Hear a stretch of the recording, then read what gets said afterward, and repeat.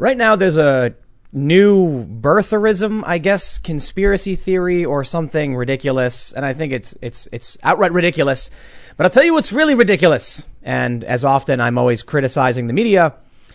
They're blaming Donald Trump because he was asked by a member of the press corps about Kamala Harris not being a citizen or something. And he said, I don't know anything about it. And that was it. And now the left is running around, going, blah, blah, blah, running stories claiming that Donald Trump is pushing this conspiracy. There's no winning, is there? Donald Trump gets asked a question and he goes, I'm sorry, what? Oh, I heard that today. I don't know anything about it. Oh, and apparently that's enough. How's it going, everybody? Before we get into all the news, I want to mention there is an independent journalist. You call her whatever you want. I don't. I'm not super familiar with Millie Weaver, but I know many people are. And this story has been getting, and there's a viral video.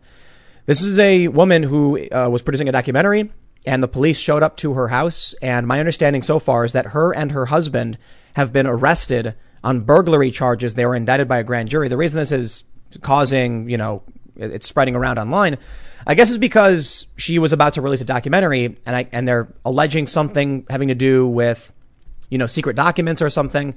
So I think a lot of people are concerned that someone's trying to silence her. But I'll be completely honest. There's no news here. In the sense, I mean, it's news that she's arrested. What I mean is there's no updates. We have no information. All we know is right now there's a 50,000 or so tweets going around, which should be trending. It's not trending. And it's about Millie Weaver being arrested. So I'm not super familiar with who she is, but just so that's I don't know. Some people were asking about it. But other than that, I'm hanging out with Lydia tonight. Hello. And Sour Patch Lids. Yeah, we're chilling. It's Friday. Man, I got to be honest with everybody. It's been a crazy week. And I'm all a bit tired. I'm a bit tired. YouTube's giving me the business about the audio bitrate, whatever that means. We didn't change anything. And we're going to be we're hanging out and talking about a bunch of stuff. And we're going to keep it chill. We got there's a skateboarding story. There's some funny circumstances pertaining to a bookstore that thought they were supporting diversity and inclusion when, in fact, they're putting up a satirical book by Titania McGrath. And so it's all very funny. But we got some bigger news pertaining to just, I don't know, crazy election stuff. The Kamala Harris birtherism, which is just, I don't know, man. There's some famous lawyer, I guess, who wrote that Kamala Harris isn't really a citizen, or at least he entertained the possibility. And now Newsweek, because this is published by the mainstream media, has put out multiple editorial notes saying, we're sorry, we didn't mean to stoke racist xenophobia, blah, blah, blah. I don't know. They published the story, and I think these things are a bit ridiculous, but this guy who wrote this, he's qualified, right? So we've got some updates in regards to this, and we'll also talk about, I know, doom and gloom, but bread riots. Yeah. Yeah. I found an article about it. So we're not the only ones thinking this. Yeah. There's people writing about the possibility that food shortages will start hitting now. And it feels like with the mass evictions, the potential for mass evictions, and just the general economic crisis, at a certain point, I'm wondering, how much of this, like, why haven't we restarted the economy? Why are they arresting people? And now you've got the week, which is written, are bread riots coming? I don't know about bread riots, but the riots we saw in Chicago where people went around looting everything, which I believe had nothing to do with food. The Black Lives Matter activists came out and then later said, well, they need to eat, so I don't care what they do. It's reparations.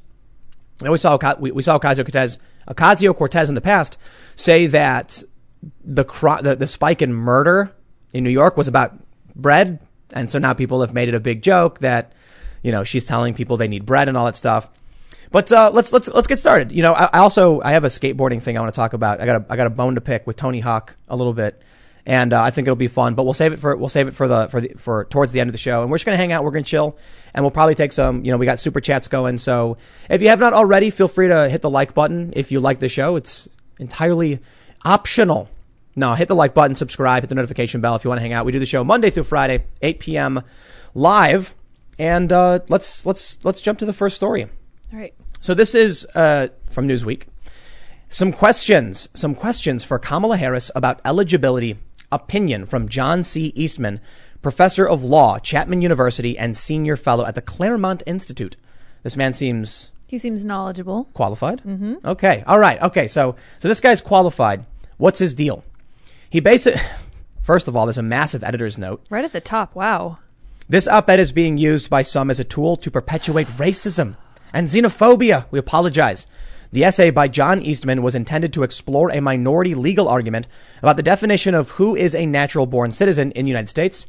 But to many readers, the essay inevitably conveyed the ugly message that Senator Kamala Harris, a woman of color and the child of immigrants, was somehow not truly American. Oh, really? Who said that? I don't know. I guess they did. Yeah. They literally wrote this article, and now we get this. This is what we get from the raw story. Trump pushes racist birther conspiracy theory against Kamala Harris during White House briefing.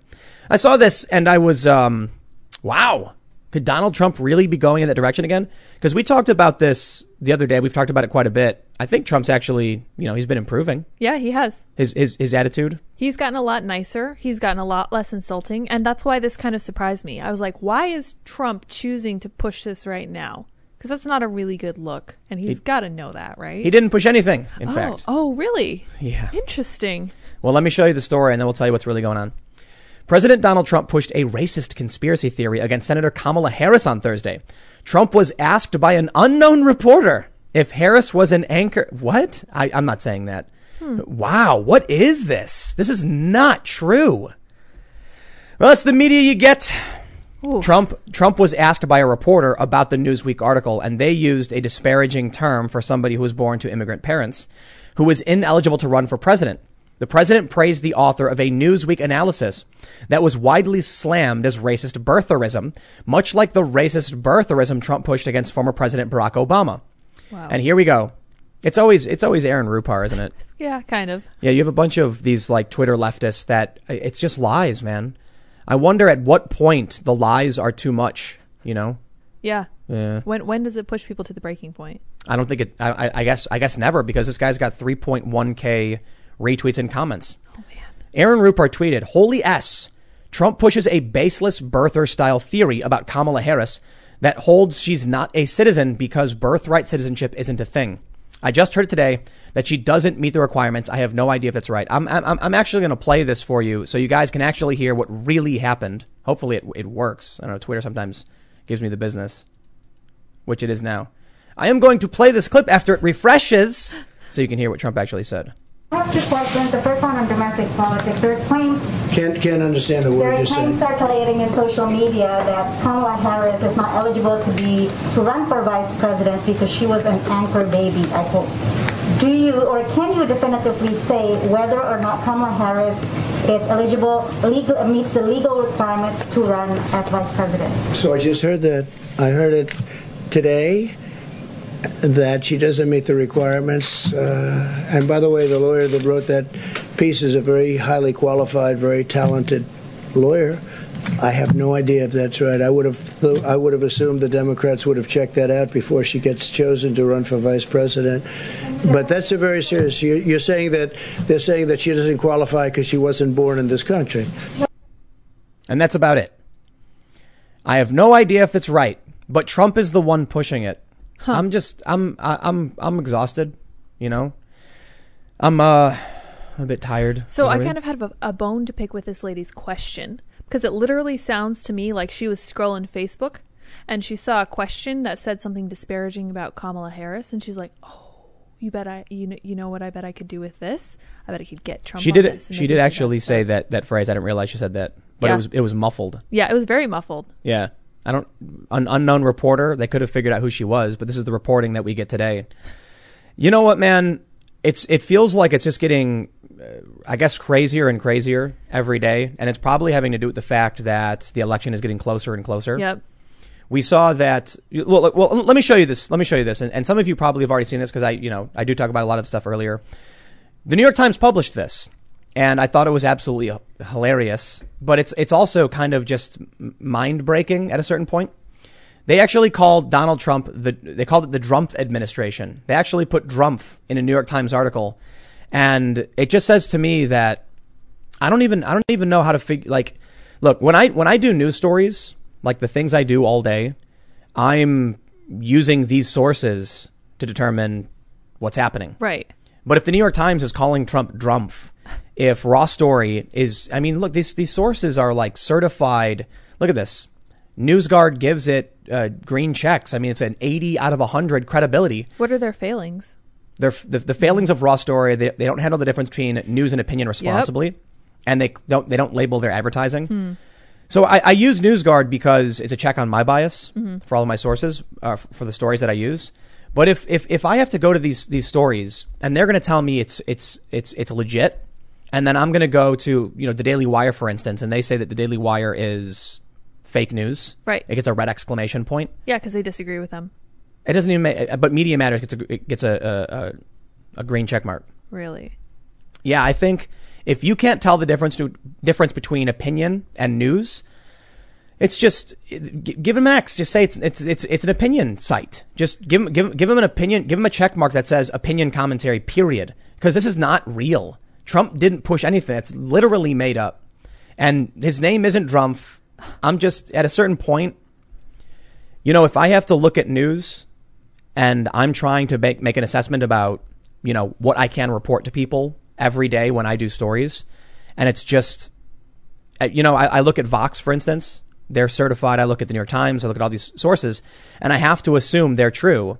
But then all that's really happening is that I'm assuming certain stories are true. Right. And then I have to find the stories that aren't true. To be fair, they linked to the tweet from the video, and there's nothing in it. But no one's ever going to click that because all you do is read the headline, right? And that's all they needed. Sometimes you read the opinion. Sometimes you're like, oh my gosh, this is exactly what I expected from him. Yeah. And my bias has been confirmed, and I'm just going to go with what I think. So I had a question about the... You turned red. I know. I don't know why. I just noticed. I'm not embarrassed or anything, I promise. I think it's just my white balance. It's all good. Yep. I had a question about the Drumpf thing. That is so strange to me. Do you think it might have just been somebody trolling? Somebody who sneaked in when they weren't supposed to, and they're like, this is actually going to be funny, and put it in? Because they changed it back, immediately, right? Well, it was up for a while. Yeah. But do you think it might have just been somebody trolling or somebody trying to cause trouble? What do you think happened there? But I hope that they're going to get fired. Yeah. Unless they can't find out who did it. Somebody, so they wrote this article, and it said the Trump administration initially, and then somebody went in and changed it to the Drumpf administration, and I quickly archived it. Yes, because of course. That's the goal. That's amazing. And then they changed it back. But it just shows you that the people who work at these companies, their intention is not to report the news. Yeah. And so it creates this actual predicament where if everything I'm supposed to be sourcing, what am I just choosing? What I choose to believe? Right. And then I do stories and we do stories and we just assume any of this is real. You know what I mean? Yeah. How are we supposed to know now? They could literally make it up, and they probably do. Yeah. And then what happens is you get people on the left who will choose a source, and they'll say it's legit, and they'll say this story is right. And then when you get right-wing sources, I think a really good example of what's broken about media too, even with sources like NewsGuard, is that they'll say the Daily Wire, for instance, which is Ben Shapiro's outlet, right, is factually incorrect. They give it a red exclamation point. But what they do is they aggregate news and then provide conservative commentary on it for the most part. Sometimes they do a straight news piece. Right. Media Matters, for instance, literally just smears people.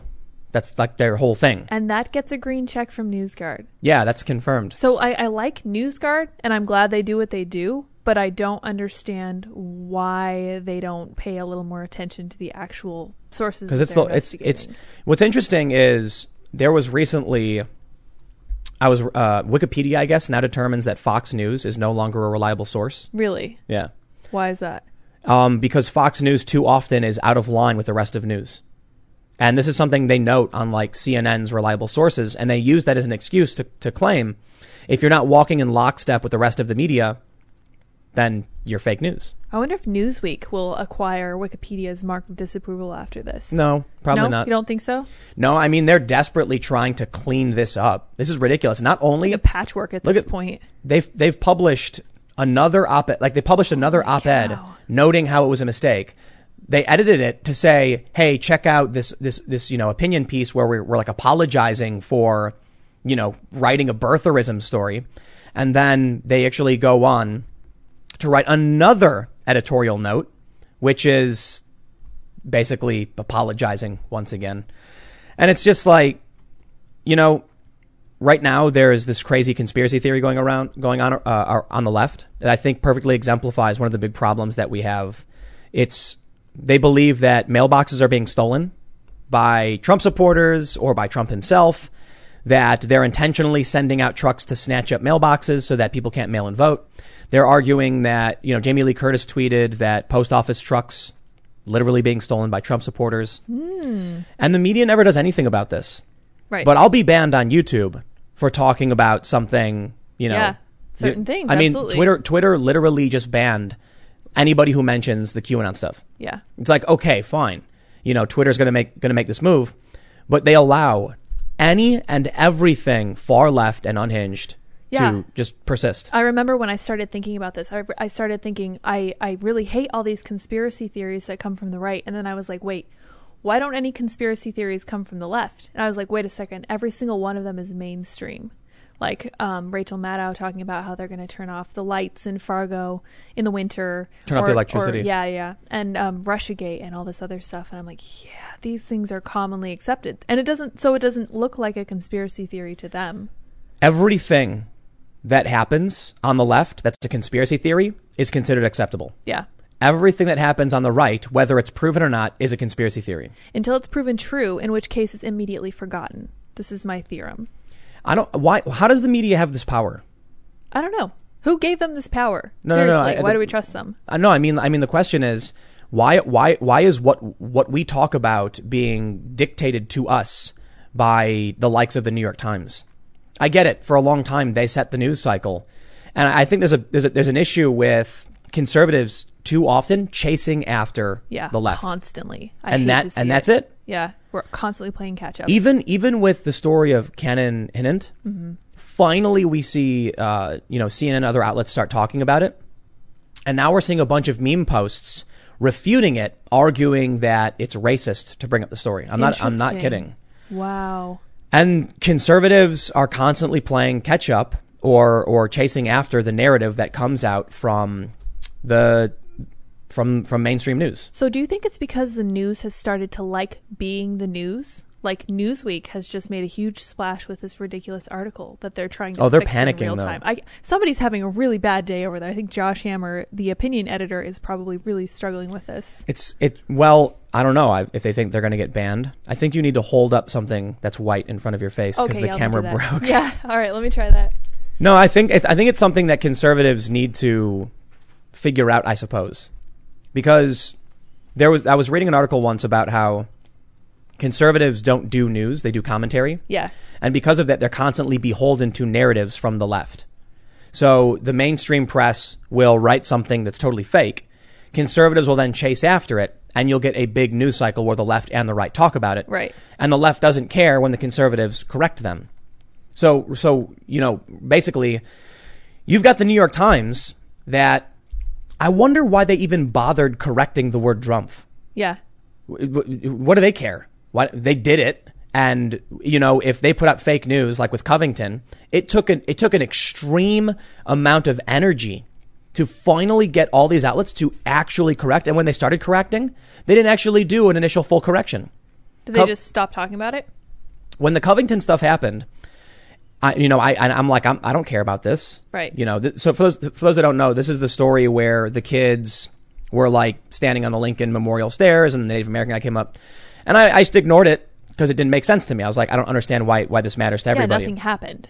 And then a bunch of people started pointing out the Native American guy walked up to the kids. So once I saw that, then I started reporting on it. Right. I said it was fake news. So this was like literally a day later. I got a ton of views. Got like 500,000 views on my video. People were sharing it. And there was also Robbie Suave of Reason, right? Mm-hmm, I believe so. He was also saying like, hey, this narrative is not true. And the media company's initial response was like they waited 2 days before finally coming out and saying, oh, it's a little different than we thought. And then 2 days later, and then 2 days later. And then finally they were like, it turns out new camera angles reveal. How was it that these reporters knew less than random people on Twitter? And how is it that they get away with running narrative all the time?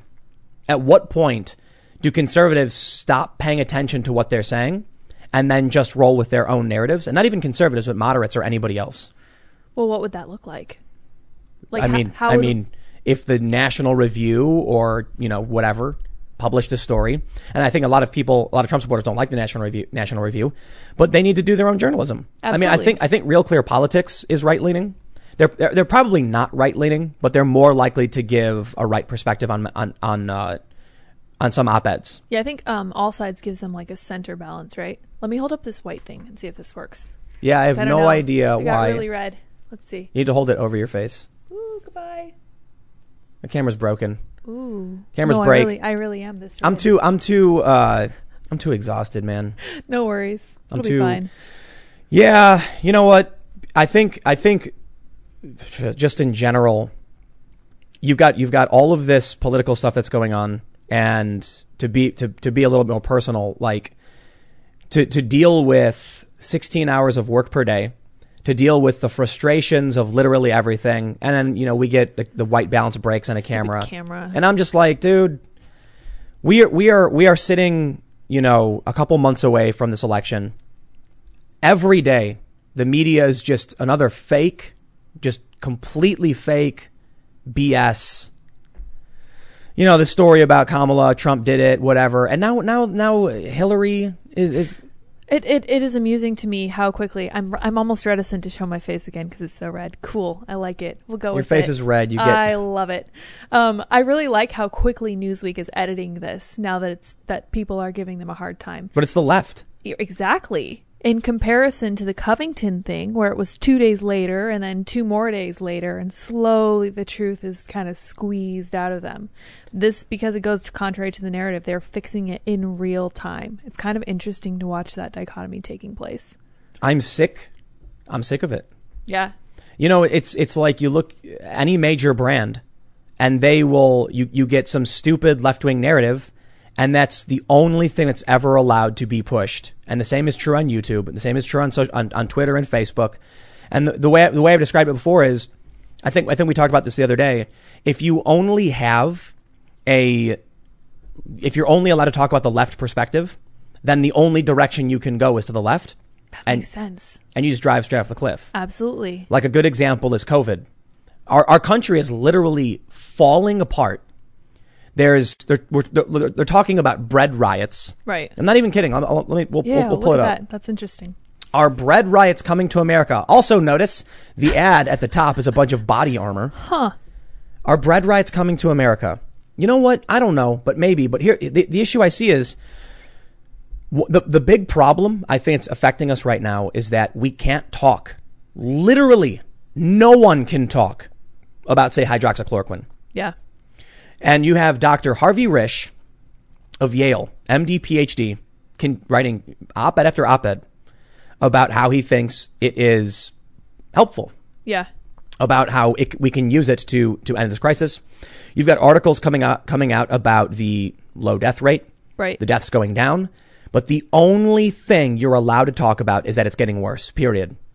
Even though most people don't see it. You look at the polling for Republicans, they almost exclusively don't care about it. Right. At all. Like the Sturgis motorbike rally, they just show up. Yep. They're doing their thing. But when you look to the left, they're screeching. Like, why won't people wear masks? They're terrified. They want to give you oxytocin to make you more likely to wear your mask. Yeah. So what are we supposed to do? It's interesting. I did a segment on masks because we had the Atlas Gym in New Jersey. They actually revoked the business license of the city did, right? Yeah, it was the city, and it was a Democratic council, and it was 5-1. And what is this? If the media doesn't allow conversations like the Newsweek one, and they have to panic because they're terrified of this activist group of people, like we're screwed, man. Yeah. Like, I mean, I'm not even kidding. We're talking about 30 to 40 million evictions, and if anyone steps out of line, even the president. It's just lie after lie after lie in the media. The only thing you're allowed to do, I mean, I'll tell you what, if I came out and made a video where I pushed the most unhinged and insane far left conspiracy about COVID, saying it was worse and the end is coming and it's Trump's fault, I'd be fine. Yep. They wouldn't do anything negative. Yeah. I could read one article talking about hydroxychloroquine and then they shut it down, they ban you, and there have been YouTubers already banned. It's so weird, this article, to me, because in it they talk about how desperate people are getting and how much they're struggling and how little money they have and what an issue it is for them to be stuck in, COVID nightmare, COVID purgatory.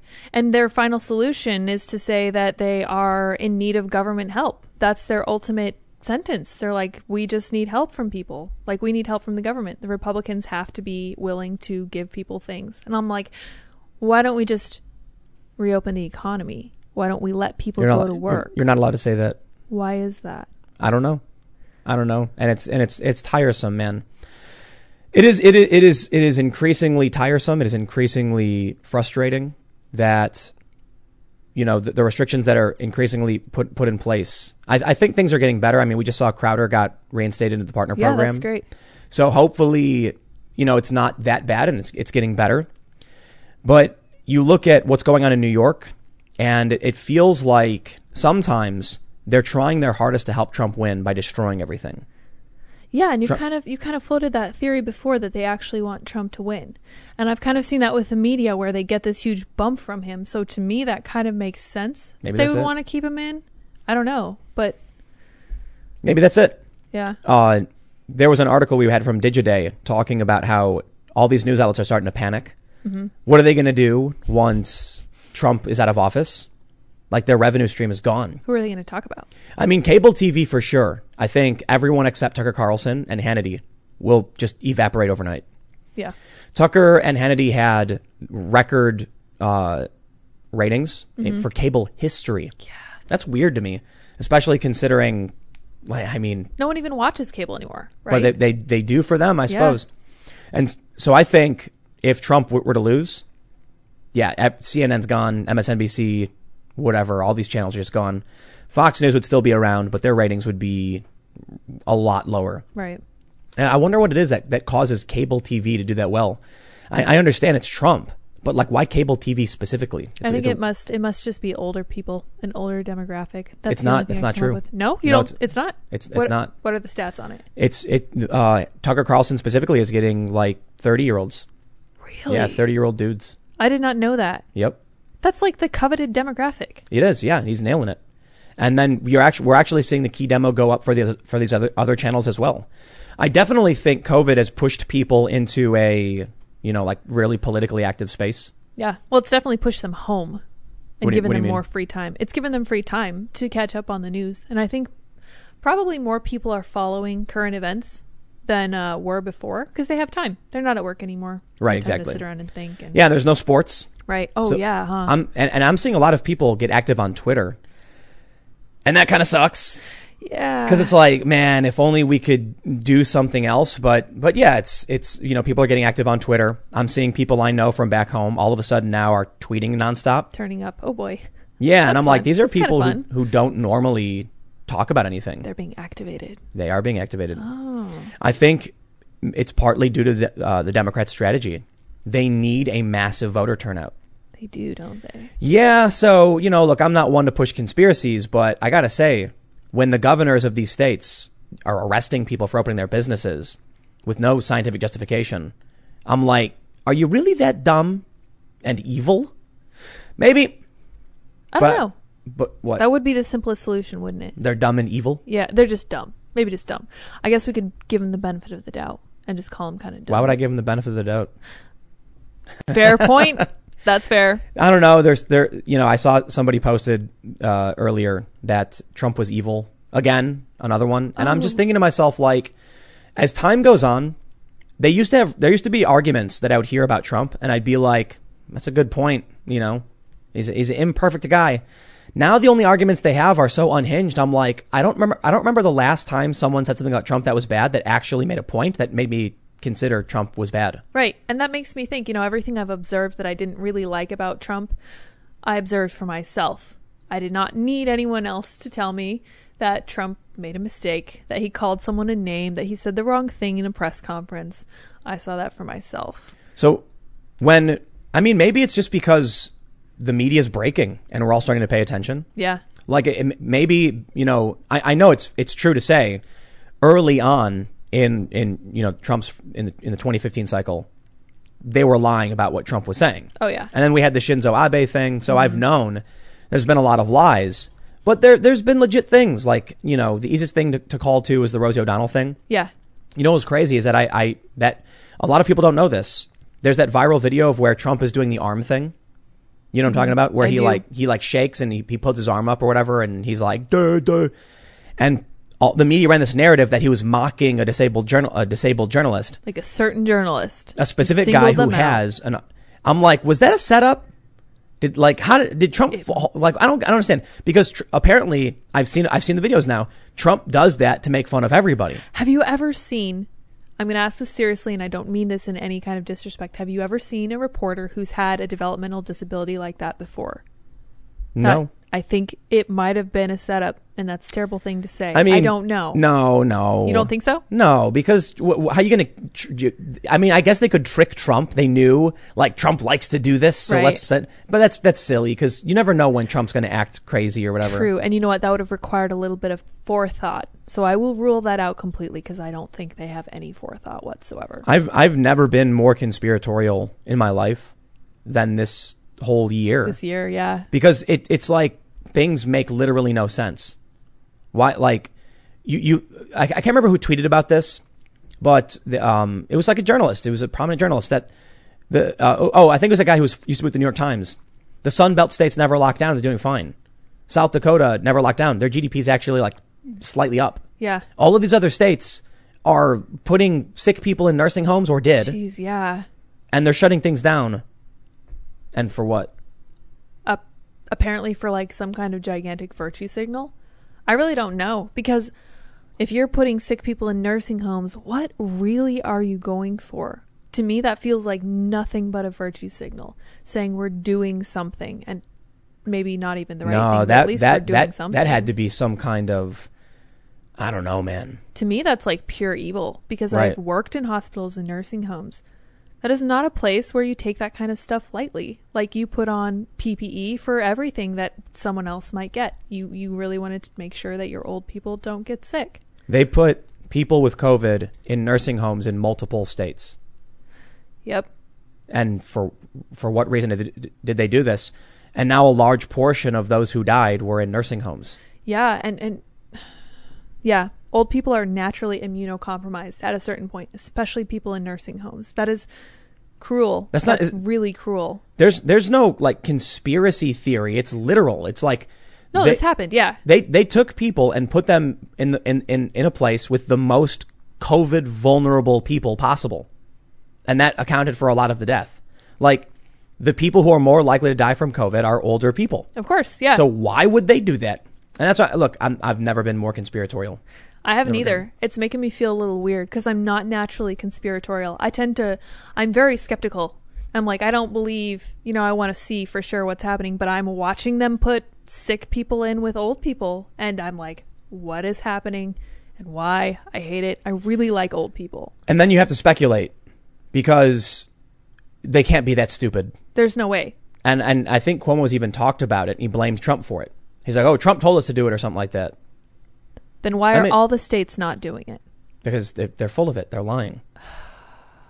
Yeah, I have no answer. All I can tell you is, man, it just feels intentional. Yep. And then what about the riots? You know what? You know what I was thinking the other day? They could have released that body cam footage pretty much as soon as they had it. Keith Ellison said no. Why did Keith Ellison say no? He literally said, I don't want to compromise a successful prosecution. Really? Yes. Huh. That's actually what his reason was. That's amazing. And now the body cam footage has come out from the George Floyd incident, and we know the narrative they gave us was not true. But I even read the report. Mm-hmm. It's so man. I had someone criticizing me on Facebook, saying that I wouldn't talk about the police brutality, and I'm like, I covered this to every degree. When the George Floyd thing happened, I literally went step by step. I remember that, yeah.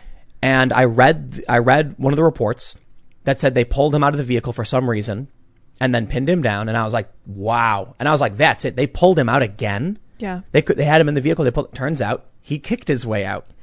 And he said, hold me on the ground. I'm claustrophobic and all these things. 3 times, yeah. And so I still think it was it's an unfortunate circumstance and we don't want these things to happen.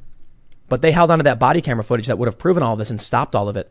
Yeah, and by the time they let it out, the riots were off and running. Like, there was no stopping this. And people were rioting for reasons of their own. And it's taken on a life of its own. Like, I don't even know what people are on about anymore. You know what really bugs me? I keep getting text messages from the same numbers for the same candidates, but from different people. Like, they hand each other the phones and say, just try again. That sounds like fun. Yeah. So I got a text message, I think, yesterday, and they were like, can we count on you to make a donation to, this progressive whatever? And I said straight up, I was like, absolutely not, because I'm tired of the riots and I'm tired of the lies. Yeah. Like, the riots have been going on and the media's acting like it's not happening. What did they say? I understand. Can I ask who you're supporting? The only person who has said they will deal with the riots. And they're like, and who is that? And I'm like, I hope you have a nice day. Yeah. And then today, I get a text message from the same number.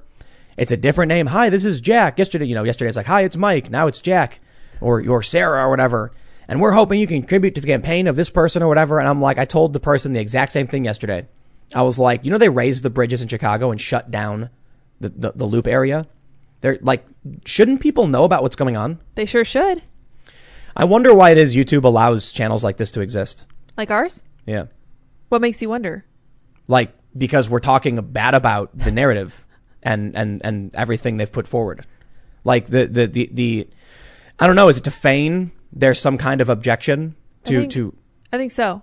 And I think they have to pretend that they're mildly objective. I don't think they see any way around that. Because with so many different avenues of social media, there's going to be some way you can speak up and say something. I think maybe it has to do with, like, yes, they want to make it look like you have an objective platform. Yeah. And I think it has a lot to do with if there is you have controlled opposition, essentially. Not that there's anyone at YouTube telling me what to say, but I do think it's rather interesting that certain channels seem to do okay and certain channels don't, and certain channels get deleted.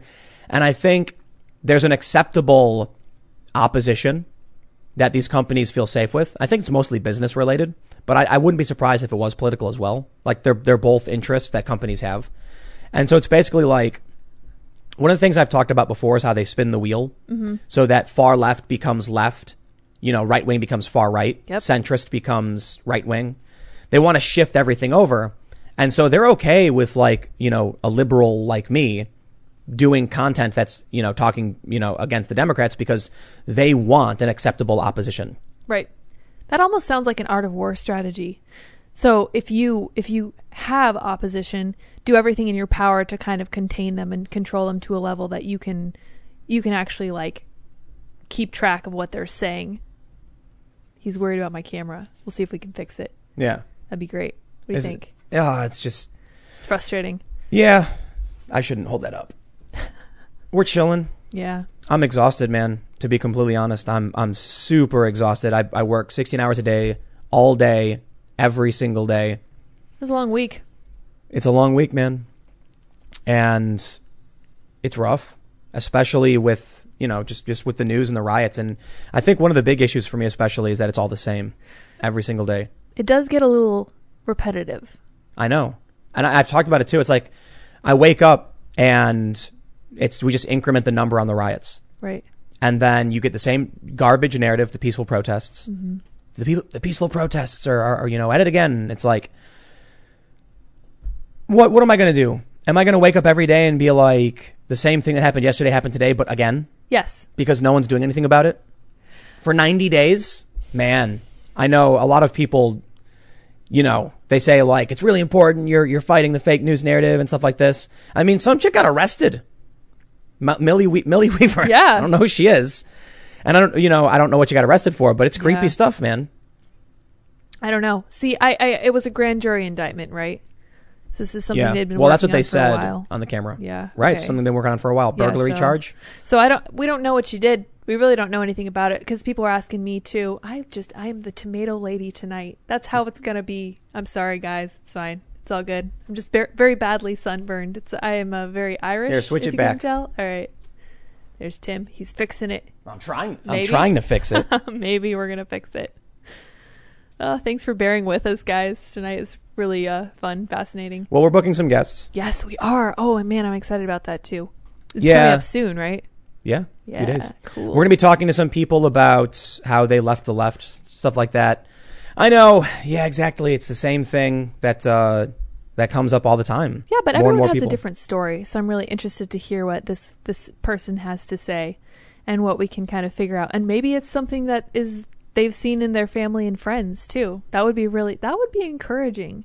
I would be happy to hear that if people who are liberals or even leftists were like, I'm really tired of this nonsense. You know, someone had a shop. I knew them. It got knocked down in these riots, and I think it's crazy. So I'm going to vote for a certain orange-skinned gentleman. Well, you're red. Yeah, I know. You That's know what? why I wonder if feel- it has to do with this. I feel kinship with Mr. Trump there. I don't know. Maybe it's the UFO. No, we got the lights on sometimes. Let's see if it works. Boop-doo-doo. Nope, you're still red. But I'm happy. Whatever. It's all good. You're red. I think actually maybe it was the UFO. Ooh. It could be because you're wearing a lot of blue or something. Possibly. Let's talk about something funny. Yes. And check this out. This is amazing.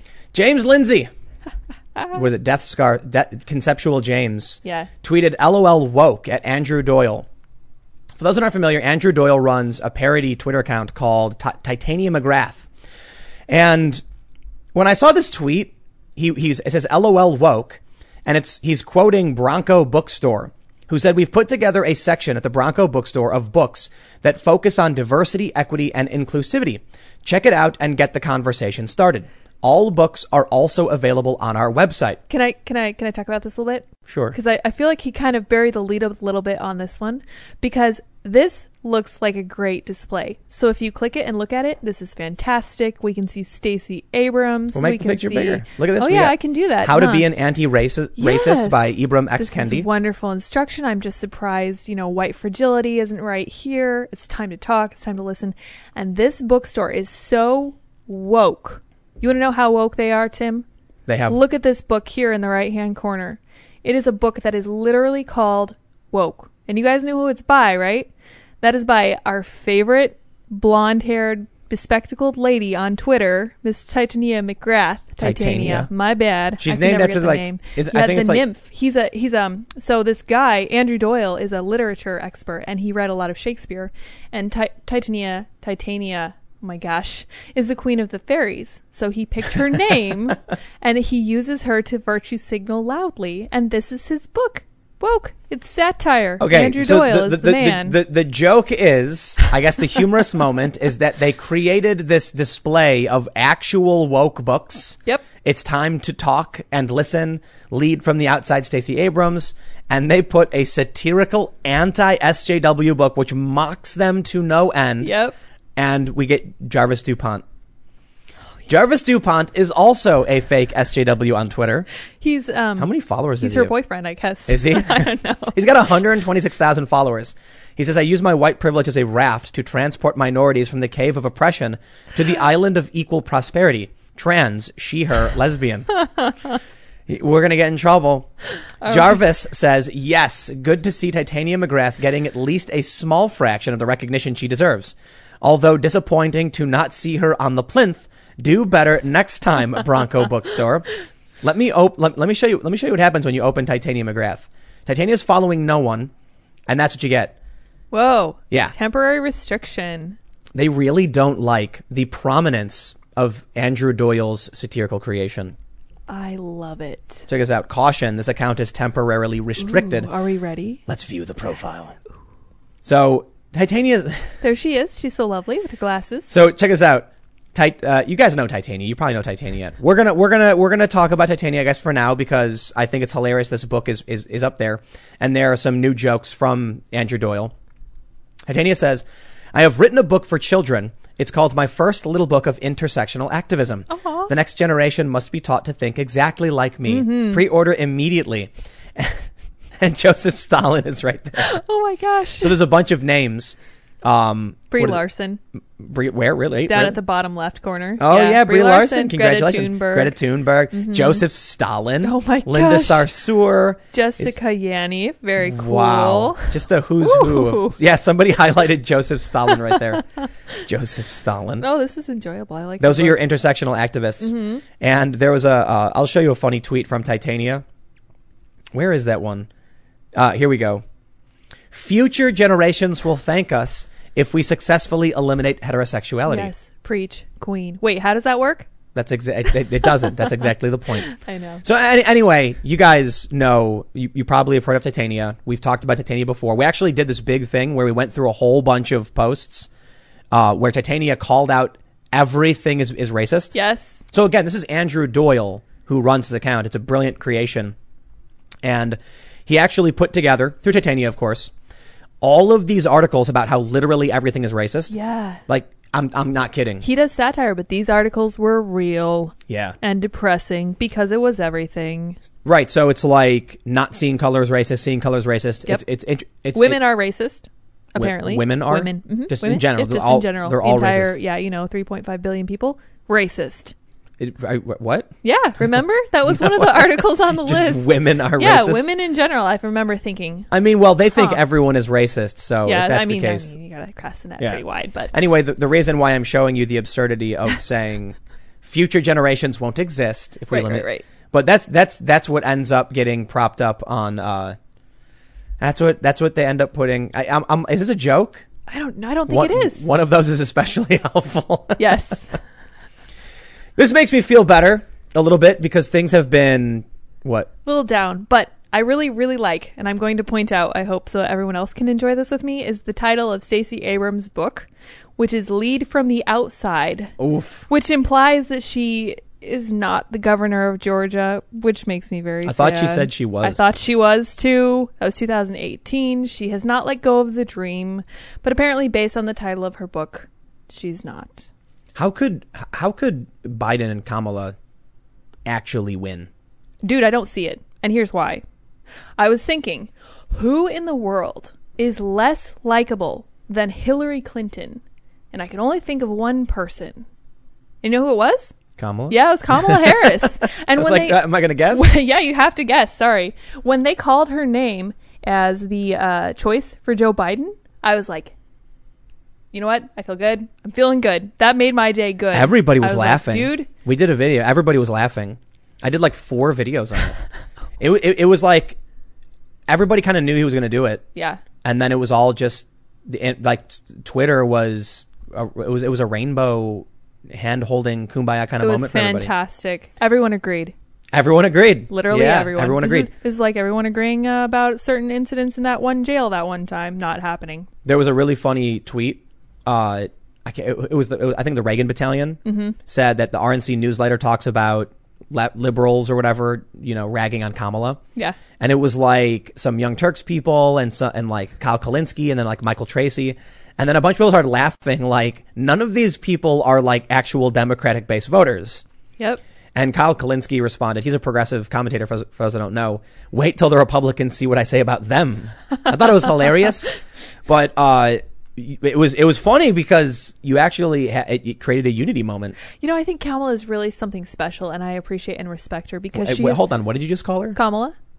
Yeah, That's not what why? you said. Kamala. Yeah, I quickly corrected it there. I have a hard time with her name. You have to understand that pronouncing her name wrong is racism. Not only racism, but sexism, because it shows you don't respect women. Women. What was I saying? Oh, Did you? No, I you forgot. forget? You Well, spaced it's me because out. it's your fault I know. for being a bigot. my racism blinded me, and I forgot what I was going to say. I'm sorry. Did you see Kamala's wonderful. Did you see? Yes. No. No, wait, I remembered. Okay. Okay, what I really like about her is that she has found a way to be awful to every single demographic in different ways. It's really, I really think that's what's going to bring us together as a country to vote against Joe Biden in November. I think maybe they were like, what can we do to make the worst possible? Like, who are the worst people in the world? Like that we have right now? Oh, I don't know.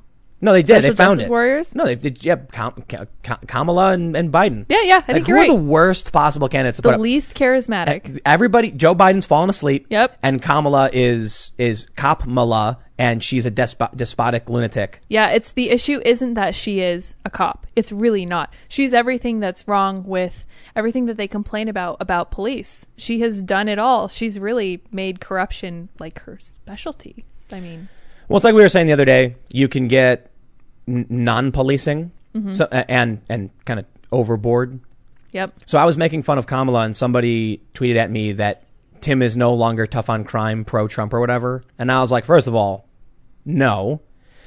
There's a difference between saying, yes, police, please arrest that man who was lighting that building on fire with people inside. Yes. Or like when the dude showed up in Tacoma with the rifle throwing firebombs, it's like, please do not hurt these men who are standing outside this building. And please, police, and, help stop this man who's throwing firebombs and shooting at people. There's a difference between that and Kamala Harris, who's like, she's cackling about how homeless mothers are being locked up because their kids aren't going to school. Yep. She's joking about smoking marijuana because of her background, while people that she put in jail for marijuana offenses are literally languishing in jail if they're not fighting forest fires, because she thought it would be a good investment to make them work for nothing and to lengthen their sentences for not nothing, like $1 an hour. $1 an hour. Okay, yeah. I'm sorry. I repent. I'm sorry. I'm Lydia. I think you're wrong. Yeah? Yeah, I think you're wrong. How so? You said more unlikable than Hillary. Ooh. I think Hillary Are you challenging me on that? I am. Well, I guess if I had to make an assessment on the point system of unlikability. Okay, yeah, let's do I think it. Hillary's way more unlikable than Kamala. Yeah. What makes you say that? It probably has more to do with the fact that we've seen more of Hillary. Okay, yeah. So that's fair. But I think there was that comment that one time they were talking about Julian Assange, and Hillary was reported to have said, "Can't we just drone this guy?" And then I think their response was like, "It was a joke." No, it wasn't. It wasn't a joke. That's all they did during the Obama administration. What was it? We came, we saw, he died. Yeah. Fantastic commentary. That's just wonderful. I like to imagine like Obama. He's got like he's like in work attire, so he's got like a button-up shirt with his sleeves are rolled up. Of course they are. Yeah. And he's like sitting on the couch with his feet up on the coffee table, and he's like texting. And then like Hillary's sitting like smoking a cigarette. And then Obama's just like, "Oh man, there's like some guy in the Middle East." And then Hillary's like, "Let's just drown him." He's like, "All right." Presses the button, just like that willy-nilly, just like, oops, it was a 16-year-old American. Yep, doesn't bother that was them Obama. at all. Yeah, maybe you're right. Maybe we just need to see more of Kamala. My friends, I have really good news for all of you. Yeah, I'm excited. You look thrilled. What? Yeah, what is it? Do you know what the good news is? I do. You do know what it is. I think I do. Hillary Clinton is back, baby. Yes! Speak of the devil. Hillary Clinton is back. She shall appear. Hillary Clinton says she's ready to serve in a Biden administration. Former Secretary of State and defeated 2016 candidate hints at a return to D.C. and wants to help fix the U.S. Fix the U.S. Thank you, Lord. We need Hillary to help us fix the U.S.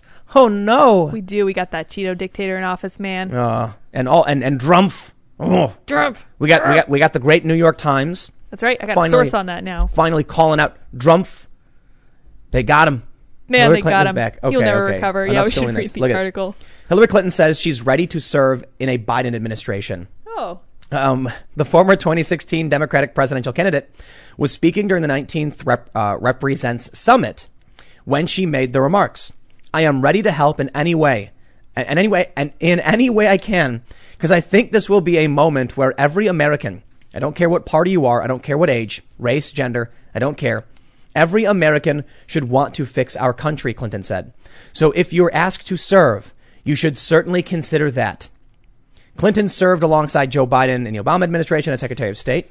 Her tenure was highly criticized by Republicans who questioned her handling of the 2012 Benghazi terror attack. I'm thrilled to welcome Kamala Harris to a historic. You told me it was an historic. I did, and they're wrong. A historic Democratic ticket, Clinton tweeted Tuesday. She tweeted wrong. Haha. Tweeted wrong. "She's already proven herself to be an incredible public servant and leader, and I know she'll be a strong partner to Joe Biden. Please join me in having her back." Blah blah blah. We get it. She announced. Okay, listen. I did a segment on my main channel talking about the potential for history repeating itself, Yes. because they keep bringing up Mondale. They did an article. I think it was the New York Times, right? Not sure. It was what's her name? I can't even remember the name of the woman who did this. But she wrote about how it's been 36 years Yes. since a man had a woman on the ticket together or whatever. And Hillary Clinton responded with like, "I'm pretty sure Tim Kaine and I didn't hallucinate the Right. 2016 cycle." And I thought it was actually really funny that they screwed it up that bad, because Hillary is it's a woman. Yep. But anyway, they fixed it and they send it back to Mondale, because Walter Mondale had Geraldine Ferrero, I think I'm pronouncing her name right, Yeah, something like that. as his running mate. And they're likening what's happening now a bit to that race. That is an interesting race to compare to. A 49 state landslide. So anyway, I'm rehashing this specifically for a reason. If there was anything that could guarantee, in my opinion, a 49 state landslide, anything. First, we have mass riots going on for like 76 days in Check. Portland. Yep, got that. That you get this. Most of you may know this. I know there's a lot of people who you'll come here. You will hear me say similar things I said on my earlier segments. But a lot of people come just for the live show. So I'll tell you straight up. The state police in Oregon were dispatched. And when they were, the federal police officers went back in the courthouse and stayed there. Right. And then all of a sudden the media started screaming, it's over. As soon as the feds left, peace. Even though it's not true, the riots continued. They went to residential neighborhoods. The state police just announced they're pulling out because the prosecutors won't arrest anybody. So now Trump gets to come out and laugh. Told you so, because the violence did not stop, and he's going to have to come back out again. Yep. You got the violence in Chicago. They're locking down the city all this week. Oh, they are? All this week. Whoa. Yeah. I didn't realize that. Yeah. And Michael Tracy, journalist, tweeted, don't you think people need to know what's happening? Where's the national reporters explaining why Chicago is doing this? I couldn't imagine being in Chicago right now. Donald Trump says New York is in play. Mm-hmm. He says he's going to try and win New York for the first time since Reagan. That would be crazy. For my lifetime, I was not alive when Reagan won. Okay. And then for the most of my life, we've had this pretty basic, electoral pattern. So anyway, to my point, you've got mass riots. They're getting worse. Trump was right about Portland.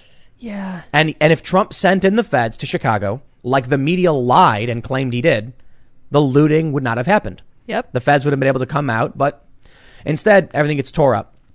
New York is apocalyptic. It's a ghostland. It's a ghost town. It really is. How many people have left now? I think it was the blue thing behind me. I think I fixed it. You fixed it. You're no longer red. Yeah, I like it. It was right now they're saying 13,000 empty apartments. Yep. It's a record since back in the 70s or something. And companies are leaving. Or like 54 or something. Yeah, companies are leaving. Insane. So look, and this is due to just general mismanagement. But you've got politicians, these Democrats, actively supporting the Black Lives Matter movement. Let me tell you something. I was going to make a joke, and I'm going to make the joke, but then I'm going to be serious. Yeah.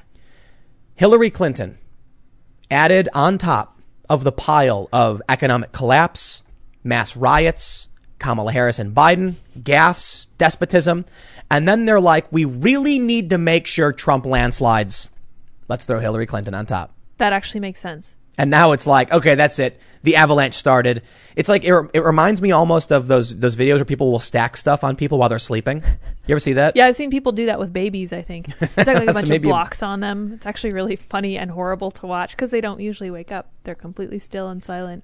Well, okay, babies, maybe a bit too far. Babies are okay. But people do it to cats. Yes. It's funny. Yeah. It's like, they'll be like a sleeping animal and they'll like put a cup on its head. Yeah. And then they'll start stacking things. So when they wake up, they do it to people. That's what it feels like's going on. Like the American people were sleeping and ignoring everything. And then while they were ignoring everything, not voting people were stacking things on top of them. And then finally, COVID and the riots was like a Kramer door, you've seen Seinfeld, right? Yeah. He pops the door open and slides in. He's like, whoa. And then that shock has that person sleeping covered in all this awful garbage, waking up and going, and then garbage flies everywhere. That's what it feels like. Regular Americans were sitting around. They weren't paying attention to what was going on. Everything started getting worse. All this stuff was being stacked on top of them. And then the riots, bam. They wake up and they're like, whoa, there's trash everywhere. You know what? You know what they're going to do with all that garbage that's piled up on them? They are going to kick it clear across the room. And I'm not convinced that's not what's going to happen in November. I think it's going to be a blowout. Well, I'll put it this way. You've got this person finally wakes up and there's garbage everywhere. And they see the people who are stacking the garbage are kicking and jumping around and stomping in garbage. And they got one roommate who's basically like, no, it's okay. It's okay. The other roommate's angry, saying, I'm going to get somebody to come clean this up. You guys knock it off. And they're going to be like, I'm with this guy. Clean up the garbage, man. Knock it off. Right. Whose idea was this? They woke up so many people. It's like we were talking about a moment ago. People I know who are tweeting who normally didn't. They woke up. Yeah. They've been activated. And I can't imagine they're going to go out and support Joe Biden. And you know what? I don't think that Hillary's new hairstyle is personable enough for people to be like, you know what? I forgive her. I've forgotten everything she did that was wrong. Look at this hair. Like, seriously. Look at this little mom guilt trip about doing what's right for your country. No. That's not going to work. I'm having flashbacks to 2016 and I don't like it. It's making me really unhappy. I don't think she's going to do anything with them. You don't think so? No, I think she's desperate. I think that her voice is toxic. And I don't know if she doesn't realize it or if she needs like a new press person to like wrest the phone from her grip, because she shouldn't be talking right now. Like, Kamala Harris, do you think they're trying to make Kamala Harris look likable by bringing Hillary into the picture? Oh, yeah. It's like that Family Guy joke I brought up before. Oh, yeah? Yeah, where the studio hires an ugly woman to stand next to Meg so that she looks better by relativity or whatever. That's it. By comparison. That's it. And then she pulls the ugly woman next to her. The like, guy "Look, walks you're up and he good, goes, "Hey, Meg, did you get less ugly?" She's like, "Yeah." And she pulls the girl. Hey, Kamala, did you get a little more likable next You to Hillary stand her Clinton? next to Hillary Clinton, That's man, right, man. and that's an easy one. So look, that's a joke, okay? To be completely fair, it's a joke. I don't think Hillary's going to do anything, maybe. But I'm going to be serious now, because the joke I was making was that I said if there was one thing that would guarantee Trump a landslide, it would be them bringing on Hillary Clinton. Mm-hmm. I don't think that's it. Yeah. I don't think we have it pulled up, but, I was thinking about it, and I'm like, maybe I shouldn't make this joke, because the reality is New York announced they wouldn't be doing the 9/11 memorial, the light show. And it is... they're not going to do it because of COVID concerns. My understanding is that another nonprofit stepped up to make sure it happens. Yeah, so they're going to do it by like any means necessary, they were saying. They're like, this is not something that we're willing to put aside. Yeah. And I don't think they referred to, for example, the BLM mark in the street or anything, but they were very serious about it. They're like, I think it was the SBA, some association of police officers, and they were like, we're not going to let this slide. Which I thought was great. I'm really happy to see that. Like, I'm happy to see normal people saying this is something that's important and you're not just going to take it away from us. Because if you're healthy enough to be raising Cain in the streets and painting stuff on the streets, then why are you telling us that we can't do this? You could literally just push the button. Yeah, it looks like this. It's a memorial for the Twin Towers. And they're like, we can't do it because coronavirus. Oh, yeah. Which is a lie. Total lie. Total lie. Like, why? What's their reasoning? It's COVID. They say it requires a large team to pull off, and it's a lie. And the reason I say it's a lie is because they're marching with Black Lives Matter. Mm-hmm. They're using city resources to paint the ground. I got to be honest. This, in my opinion, is if this story, goes viral, I really don't think Biden and Harris could win. I mean, first, Trump needs to address it. Yeah. And I wonder what Biden and Harris would actually say about it. But nothing. What? Absolutely nothing. They will not address this at all. To be fair, Joe Biden said the Antifa people should be arrested, and charged. I will make a gentle person's bet with you. Gentle persons? You're so politically correct. I am indeed. A gentle person's bet. And you guys are welcome to take me up on this. That they will not say a single word about this. But will Trump? I think he will. And it might be late. It might be too late to do anything. But I think he'll bring it up at some point. Right now, politically, the opportunity to address it is now. Yeah. Because apparently there's other groups that are going to step in and they're going to make sure it happens. Yeah. But I got to tell you this, man. What do you think the average American is going to be thinking when they see Bill de Blasio painting Black Lives Matter and then New York City saying no 9/11 memorial? It's obviously inconsistent. I'm not saying Bill de Blasio is the one, orchestrating the shutdown of the memorial. What I'm saying is you have a city where the mayor can defy the law with no permit. Right. Paint his political slogan in front of someone else's building. Well, they're usually someone else's building. Right. But in front of Trump's building. Then have taxpayer resources fund the cops who are going to stand there. And we can't make the 9/11 memorial happen. That's a horrifying indictment on our country. Yeah. And the people of New York. But that being said, of course, people immediately stepped up to try and make sure this does happen.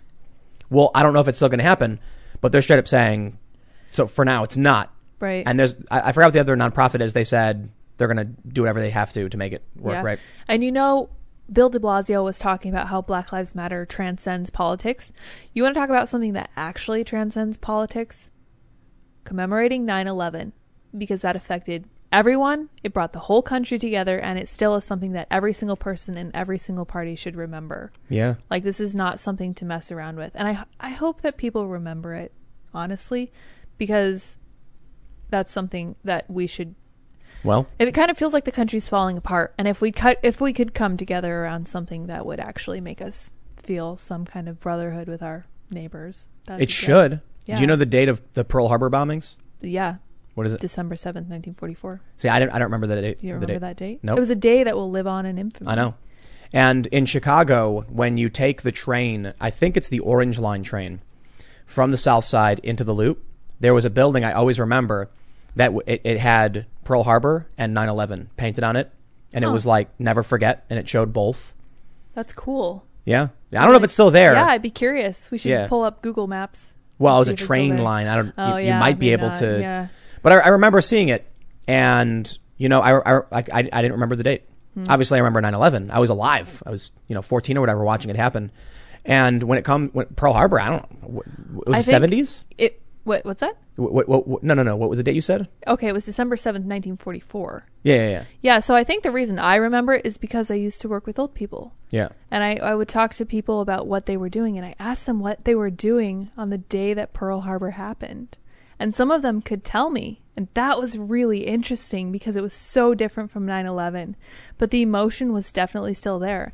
And I was like, so you guys weren't like sitting around the TV like we were, but you were listening to it on the radio. Huh, that's really Yeah. interesting. And this lady I was talking to was like, yeah, it brought everyone together. Very similar to the way 9/11 did. And I think that do they want the division that we have in this country? Do they think this is good? Is this what they're trying to fight by getting rid of the 9/11 memorial? I don't know. I'm just spitballing. Just I don't know. conspiracy theorizing. But the reason I brought it up and asked you if you knew the date. Yeah, sorry about that. Oh, no. Yeah. I have no idea why I said 70s. I don't know what I was thinking. A little That- off. Very, very off. Because you said 7th, and I was like, wait, what did you say? Did you say That doesn't 70s? sound right, yeah. No, that's clearly wrong. But I was thinking about, we're going to have a generation of young people that were either born after 9/11, which is a lot of people right now. Yeah, a lot of them. Like the TikTok generation. Oh, gosh. And there's going to be a lot of people who were born at a certain point where they were too young to remember it. Yeah. And they're not going to remember it. And so when that point hits, and I think in maybe 10 or 20 years, you will see the memorial lights get turned off one night. And that's a night when people are going to be like, I don't know, whatever. Right now, it's not. That makes me sad. Yeah. I mean, do we still do anything for Pearl Harbor? Like in this regard? No. Maybe You know, I think in Pearl Harbor. You know, I think politicians do, and at Pearl Harbor they actually do have memorial like tours and stuff. I think they give speeches on Pearl Harbor Day. Not that I can recall any of them immediately offhand, Yeah. but I think they do commemorate it at the kind of national level. It's kind of crazy, you know? Weird. But I was reading this earlier, and I'm just offended. You know Yeah. what I mean? It's weird. There should be no circumstance where this story should need to be reported. I believe the city should be able. So let me read the context real quick, just so I can properly explain what's going on. The New York Post says, the iconic Lower Manhattan 9/11 memorial display that features twin beams of light to honor victims of the terror attacks will not shine this year over coronavirus concerns, organizers said Thursday. The annual Tribute in Light display requires a large crew to pull off, the 9/11 Memorial and Museum said on its website, posing health risks this year that were far too great. The museum said it was an incredibly difficult decision to nix the lights, but announced an alternative citywide initiative to commemorate the 19th anniversary of September 11th. The new plan, dubbed the Tribute in Lights, will feature buildings across the city lighting up their facades and spires in blue on 9/11.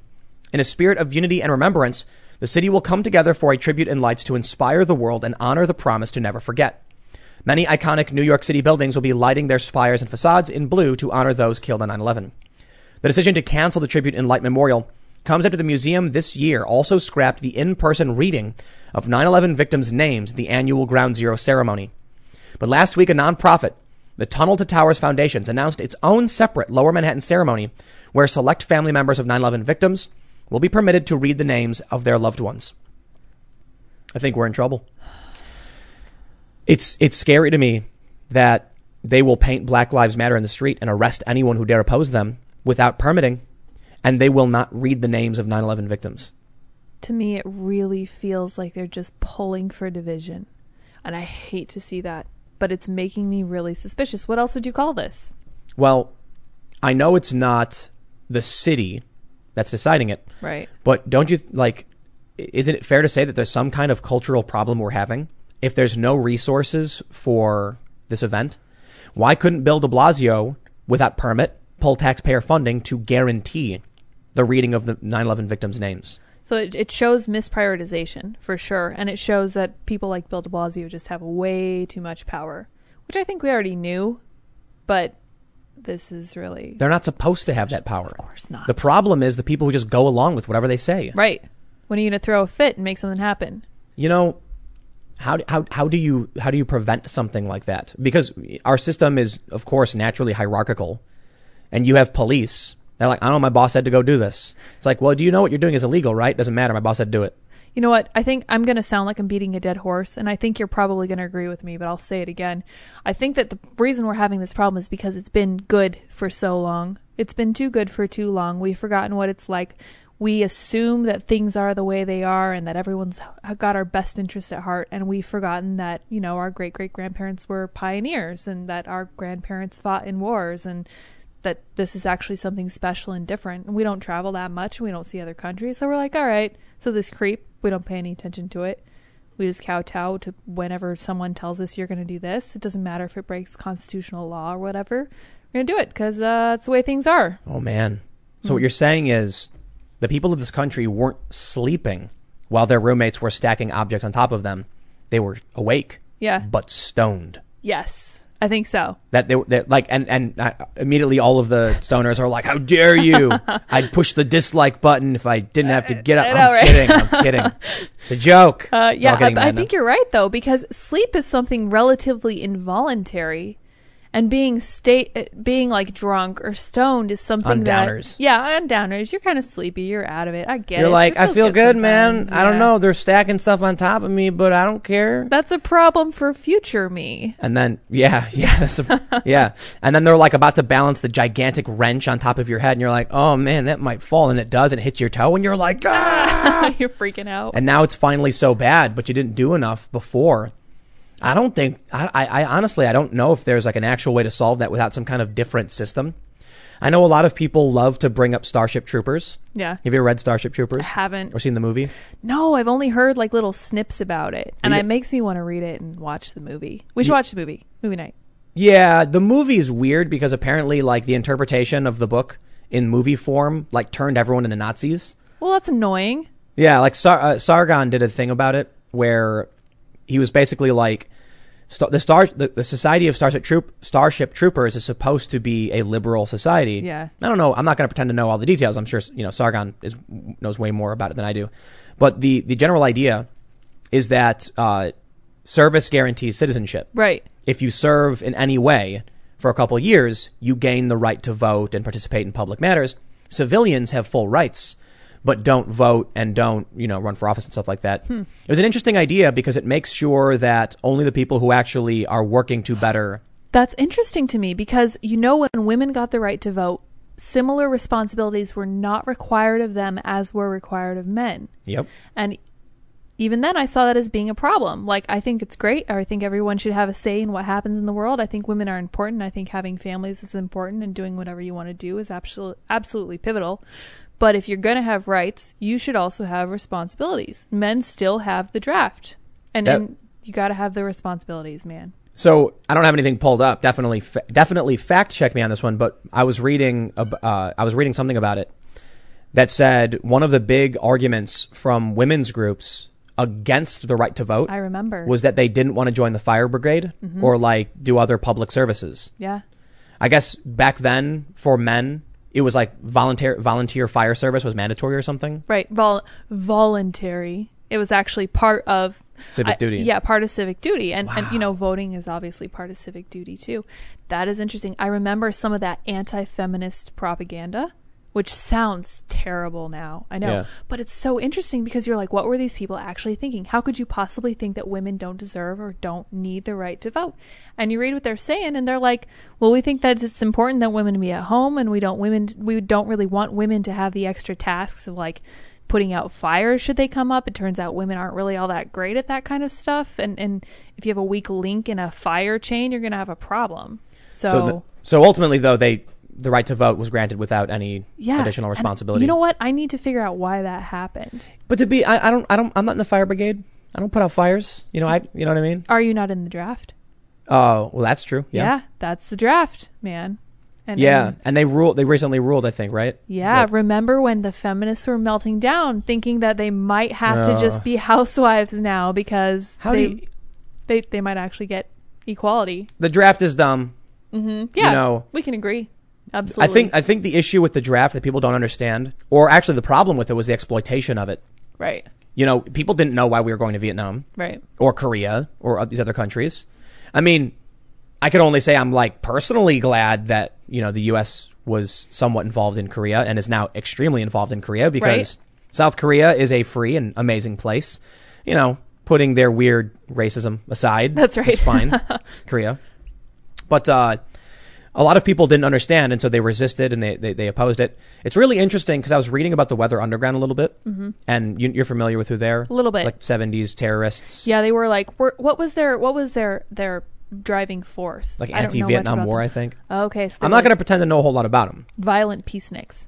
Yeah. Got it. Violent peacenicks. Makes perfect sense. Blowing stuff up. Yeah. My understanding is a lot of what they did was shock and awe campaigns at like really early in the morning. I'm not going to pretend to know a lot about it. That sounds horrible. But what's interesting is that it emerged out of the universities, and there's a lot of pro-communist sentiment among them. Why out of the universities? I don't know, but what I find fascinating about it is that the U.S. was engaging in these conflicts to stop communism, and communism was spreading, you know, with these extremists trying to end the Vietnam War, which would allow communism to spread. You know, that's really interesting. Yes. So much I have to learn about now.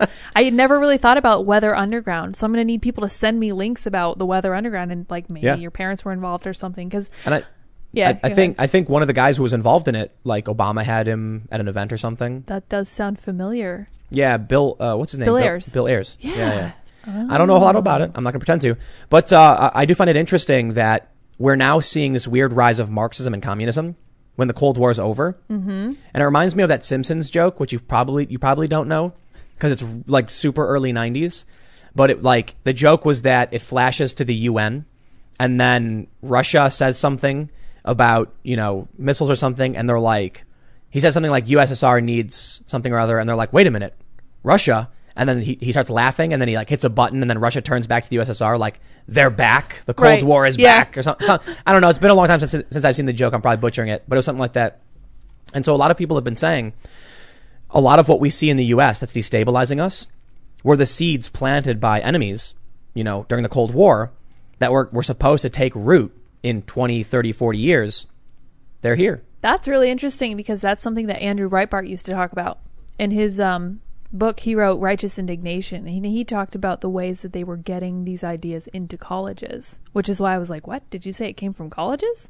I thought it was really interesting. Well, it was university. I only read a little bit. I didn't do a ton of research, but I was pulling it up because I was reading articles that were anti-Trump, and I was like, hey, wait a minute, wasn't that person in the Weather Underground or something? And I looked it up, and I was like, oh, it wasn't? Right, yeah, I remember that lady we were talking about earlier. Yeah, and I'm like, oh, that must be thinking of something else. I don't know the lady's name. Frances Prittmer Fox or something, I think. Well, no, I know her name, but who's the lady who was like with Bill Ayers?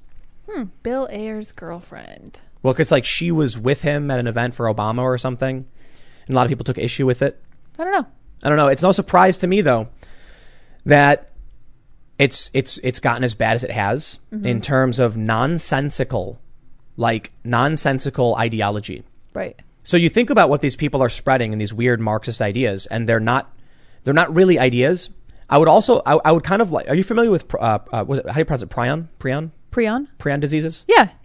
So do you know the basic function of prion disease? Yeah. From what I can tell, it's basically I think wasn't mad cow a prion disease? I think so. I know Creutzfeldt-Jakob is, and these are diseases that you can get from eating other people. Okay, so that I avoid sounding dumb. Can you explain to me how a prion disease works? Do you know? Kind of. So I'm putting you on the spot. But you're the fancy doctor. So I'm not a fancy doctor. So I don't know exactly. My problem is that I'm starting at a deficit because I'm not entirely sure what prions are, but I do know that it works against the structure of the brain. So it's eating out holes in the brain. My general understanding is that they're malformed proteins. That sounds right. And what happens is your body will normally produce, I'm going to super simplify. Let's say it produces a protein that's shaped like, a certain shape. Right.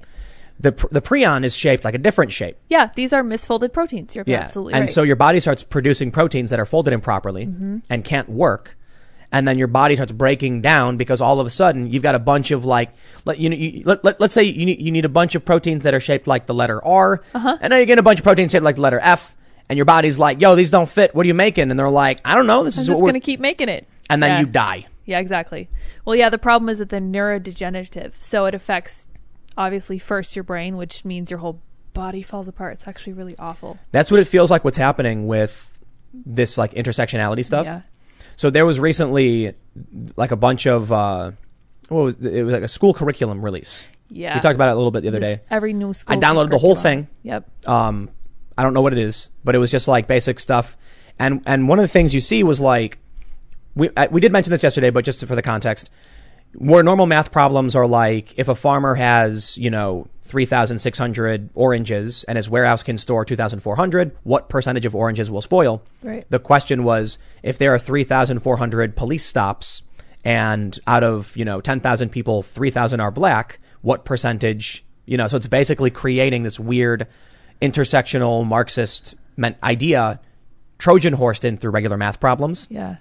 Well, now you're seeing too that the 2 + 2 = 5 thing. Yeah. Like that to me feels like a prion disease. Well, you want to talk about a misfolded protein. You try to inject the idea that 2 + 2 = 5 into building a rocket.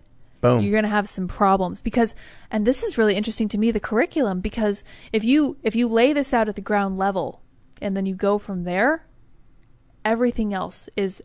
Everything else falls apart. Absolutely. I think this is an accurate analogy. Yeah. So now as a society, in every level of government, like in all over the place, you have these weird programs that produce nothing. Like, it's interesting when I heard you have all these companies promoting diversity and they're not promoting function and practicality. So let you take a look at Gillette, for instance. What does Gillette do? Gillette razors. They make razors, You remove hair from your body. Yeah. Okay. And so they made a commercial that was about men being toxic. Yeah. I'm like, what does this have to do with selling razors? I used to always talk about this with my friends. I'm like, can you please just give me something where like the commercial is a guy going, hello, I make razors. They're pretty good. It has 3 blades. It doesn't hurt your face and it takes the hair off. Give it a shot. I think it's great. Thank you. Can't commercials be like that? That's how commercials kind of used to be, right? Yeah, they. Remember the commercial for Head On? Do you remember that? Yeah, with the stick that you put on your forehead. So weird. It's really, really but weird. But the commercial worked. Yeah, because it just repeated itself 3 times and then stopped. Head On, applied directly to the forehead. Head On, applied, and that was it. Yeah. You know what the opposite of that commercial was? What? Have you seen the Quizno commercial with the weird animals screaming? No. It's considered like one of the best advertising campaigns ever because it's this really creepy thing of like animals screaming a really awful discordant song about sandwiches. And they're like weird animated things screaming. Yeah. And people just will never forget it. I think I had a horrible nightmare about this once. There you go. But I would never forget it. Holy cow. I guess you're right. The Head On thing is like a good ad. So anyway, back to the point with Gillette. These are companies that are prioritizing making an advertisement about men being toxic and not about a good product. Yeah. Surprise, surprise, the company is like losing money. Yeah, they're not doing so great last I checked. To be fair, though, a lot of people play this up like this big go broke thing when actually the company was doing poorly already because of these subscription services. Yeah. You get cheaper razors, like Harry's or Dollar Shave Club. Dollar Shave Club, Harry's. Yeah. And Gillette was maybe we'll try and call men bigots. Maybe what made them think that would work? Well, their next commercial was kind of reversal. Oh yeah, the next commercial they did was like this ripped blonde hair, blue eyed white guy with a white family. Yep. And he was in the Celebrating military being with a family. So it's like, dude, you got complaints about it, man, but that's like entirely in the other direction. Anyway, the point is, you're not. Why would anyone support a company whose focus is on improving diversity instead of like making socks? You know what I mean? That's my first criteria when I'm looking for socks. It's to know what they think about me as a woman. That's the only thing I care about. And my delicate feminine feet. I mean, I think this is part of the problem I mentioned earlier, where media can only go in one direction. Yeah. But this is what I mean when I talk about the prion disease. Yeah. It is a cultural prion disease where these companies are, there's malformed proteins spreading throughout the company. You have a company of 100 people, and from the top, from the CEO all the way down to the lowly workers, they make socks. Yes. They make great socks. The best socks. They're the best socks. Everybody agrees. Okay. And then one day you introduce intersectionality to one of, I don't know, mid-level manager. Mm-hmm. And now he like forms differently. He no longer interacts properly with the other parts of the company. He starts seeing all of these things that are wrong because his worldview just malformed. Yeah, he doesn't respond to the bosses properly. He doesn't because they're racist. It's white supremacy. All his employees are doing everything wrong because they're not as woke as he is. I could see that at both levels. So here's what happens. Yeah, this person's upset, but protected by law. My boss is a bigot. You can't fire me. That's against EEOC regulation. Blah blah blah. Mm-hmm. So then they say we have to comply with some of these, training programs, which spreads the prion disease. Now you've got half the company that cares less about making those fancy socks that everybody loves and is more concerned about making sure everybody's holding hands and, diversity and inclusion, all that. Now the company is making crappy socks. They're falling apart. Right. So like the prion disease, your body can't function because half the proteins aren't working with the rest of your body. Here's the worst part, though. The prions don't work with each other either. So these woke crazies in these companies they're canceling each other. Yeah, they see it all the time. So then the company just plummets. It just collapses. Scale that up to our country, and that's what's happening. Yeah, you've got Bill de Blasio with painting Black Lives Matter, with no permit, with taxpayer dollars, with all the NYPD. That was malformed proteins that don't mesh, that make no sense, that is damaging. Supporting the riots, damaging. The riots, damaging. 9/11 Memorial, part of the cohesive structure, tradition, memory, memorial. We no longer fit with that. It's right. It's being ignored. It gets shut down. The fact is not that it was going to be stopped. I should say, it's not like somebody decided we're going to shut this down. The problem is that there's magic money to manifest out of nowhere for Black Lives Matter. How do we ever get to a point where they had to consider not having the lights? How come it couldn't have been the city of New York guarantees that if you ever don't have the funds or the manpower, we will guarantee it by any means necessary? Right. We as a society, whether it actually ends up happening or not, prioritized a new fringe, unhinged ideology with no real goal that can only sow discord over remembering those who died and whose lives were sacrificed in trying to save others. It sounds to me like the 9/11 Memorial was built when we all came together to recognize, what it means to be an American, how we stand together. And that was when we were very, very unified. Yeah. We built this memorial and we pledged to never forget. Now we have this expanding, malformed protein spreading throughout our culture, and it existed during this era too. Oh yeah. It was in the universities. Yes. And now these people have spread it outside of the universities. Do you remember when we used to say, I don't know if you used to say this, but I certainly used to say this, and maybe just because of my kind of conservative background, we used to say, imagine what it's going to be like when these kids get out into the real world and they realize how hard the real world is, and no one's going to give them the time of day if they're just these soft butter soft little biscuits, and it turned out that they were the real world and they're turning into the real world. I called this. You did. I said it over and over again. I was like, so a lot of people, I'll be fair. There were periods where I would say something like, these people are going to try and get a job and they're going to get a cold, rude awakening. Right. That's kind of what I was saying. Outside, that's true. It is true. So separating the micro from the macro, you get some of these kids to graduate. They go work for a company and the company's like, what?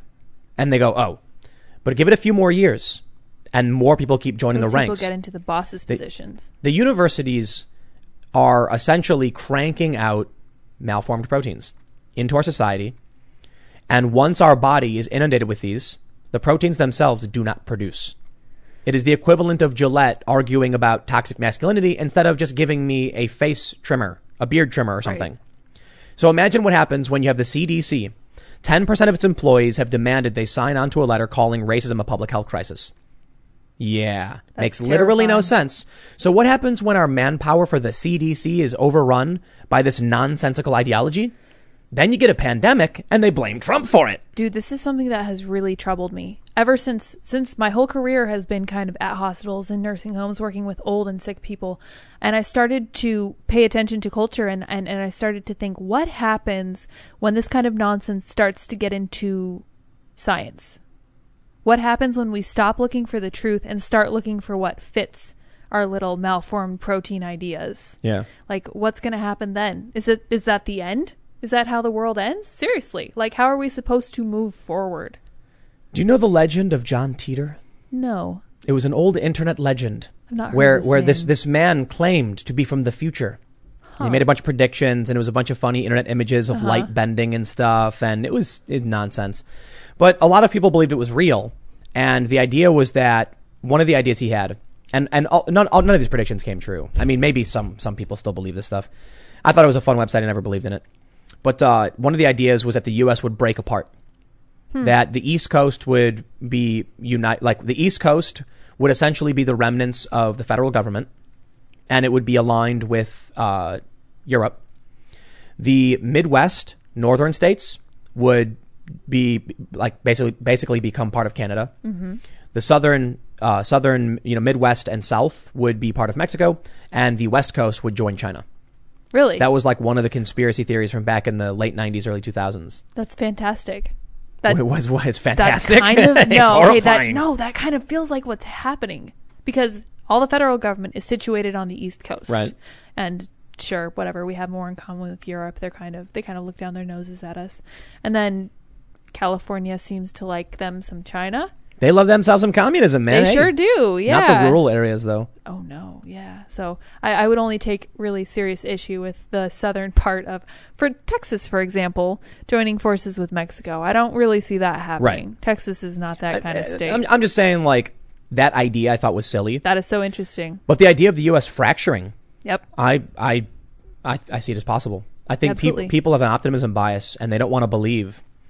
It's everything's happening right now. John Podesta's the war games they did. Mm-hmm. I don't think people realize the severity of what it means when the Boston Globe and the New York Times report that the establishment Republicans, before Trump, and the Democrats teamed up to play out scenarios and ultimately determined that it was preferable to have the West Coast secede from the Union than allow Trump to win the presidency. This was not some the MIT rolled some die and a computer program said this might happen. This was literally the politicians themselves making decisions for themselves. Yeah, this wasn't like two weird people sitting at a podcast table, for example, on a Friday night talking about, the state of the country fracturing. I mean, these are our politicians. They were literally playing like D&D, essentially. Okay, that's pretty funny. Yeah.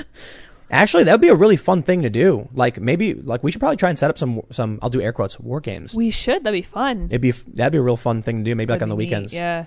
Yeah, we could probably do this. Yeah, so based on what you know about these politicians and stuff they've done in the past, what do you think they do? Oh in this man, situation? I would play Joe Biden. Yeah? And the whole time I would be like, oh, and no one would have any idea what I was saying. Yeah, it'd be great. No, And then, I think I'd get to be Trump. Yeah. Yeah. What? And You I have would to just fight me for it. You want to play Trump? Yeah, I want to be Trump. It would be fun to, but here, look, listen, we could play a war game scenario and I can be silly and be like, haha, now I'm going to launch a bunch of, like attack helicopters.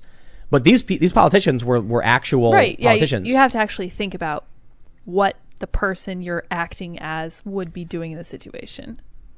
I think it would be interesting. And I've heard this a lot, growing up, that empires only last, 250 years or whatever. Yeah, I have heard that as well, which is unsettling. It seems like, I don't know, there's great risk ahead of us. Maybe that should give you a kind of peace. Because maybe it's just what's going to happen. Maybe it's what's meant to be. And maybe we can salvage part of the country and go on. And Or maybe Trump wins in a landslide because people are scared of that idea. Entirely possible as well. I wonder about what's happening with the collapse of the economy. And I wonder if this will force universal health care. I could be wrong about this. My understanding about universal health care in Europe was because of World War II. Yeah. They had I have heard that as well. It may have been one or two, but they had no choice because everybody was like literally wounded and dying, to just be like, we're going to try and take care of everybody and figure out how to fund it because we have to do this. Well, they did that in Spain just now. They finished changing over their healthcare system because of coronavirus. And I remember thinking, Yep. That's really interesting. A crisis that will then force action. Mm-hmm. So, you know, it's interesting. Bill de Blasio mentioning he wants to buy up all these buildings. Yep. He just came right out and said it, huh? Yeah. And the mass evictions. They're putting homeless people in luxury areas, driving out wealthy people. Yep. I need a nice house. But that's also stripping them of their income. Then Bernie Sanders says he wants to tax like 65% of all of the gains made from billionaires. We're not talking about money made. We're talking about if you had, let me break down for you what Bernie Sanders is saying. I got this here little Tim in a jar, right? Let's say this is worth $5. Yeah. And then because of the pandemic, a cork and a little glass tube and the things required become extremely rare. And now it's worth $100. Yep. Bernie's plan would require me to sell this and then give him $65. Wow. So the idea, so it's a tax on the wealth gains, not cash. Wow. So if I have no money and this becomes valuable, I have to sell it? I guess so. I guess so. Yeah, because you can't afford to cover however much he wants from you. I wouldn't be surprised if following all of this, we see a bunch of more social welfare policies enacted very heavily. Yeah, and I see that coming from the right or the left. I don't really think it matters. I mean, if the country stays together. It will. Yeah. But I guess we could just say don't have an optimism bias. Yeah. An optimism bias is basically when people think it can't happen to me. Yeah. Everything's always great. It's going to be fine. And then it's not. So would you say that an optimism bias is what they had in 2016 when they were just sure that their candidate would win? Hillary? Yep. Definitely. Yep. So they have it now too.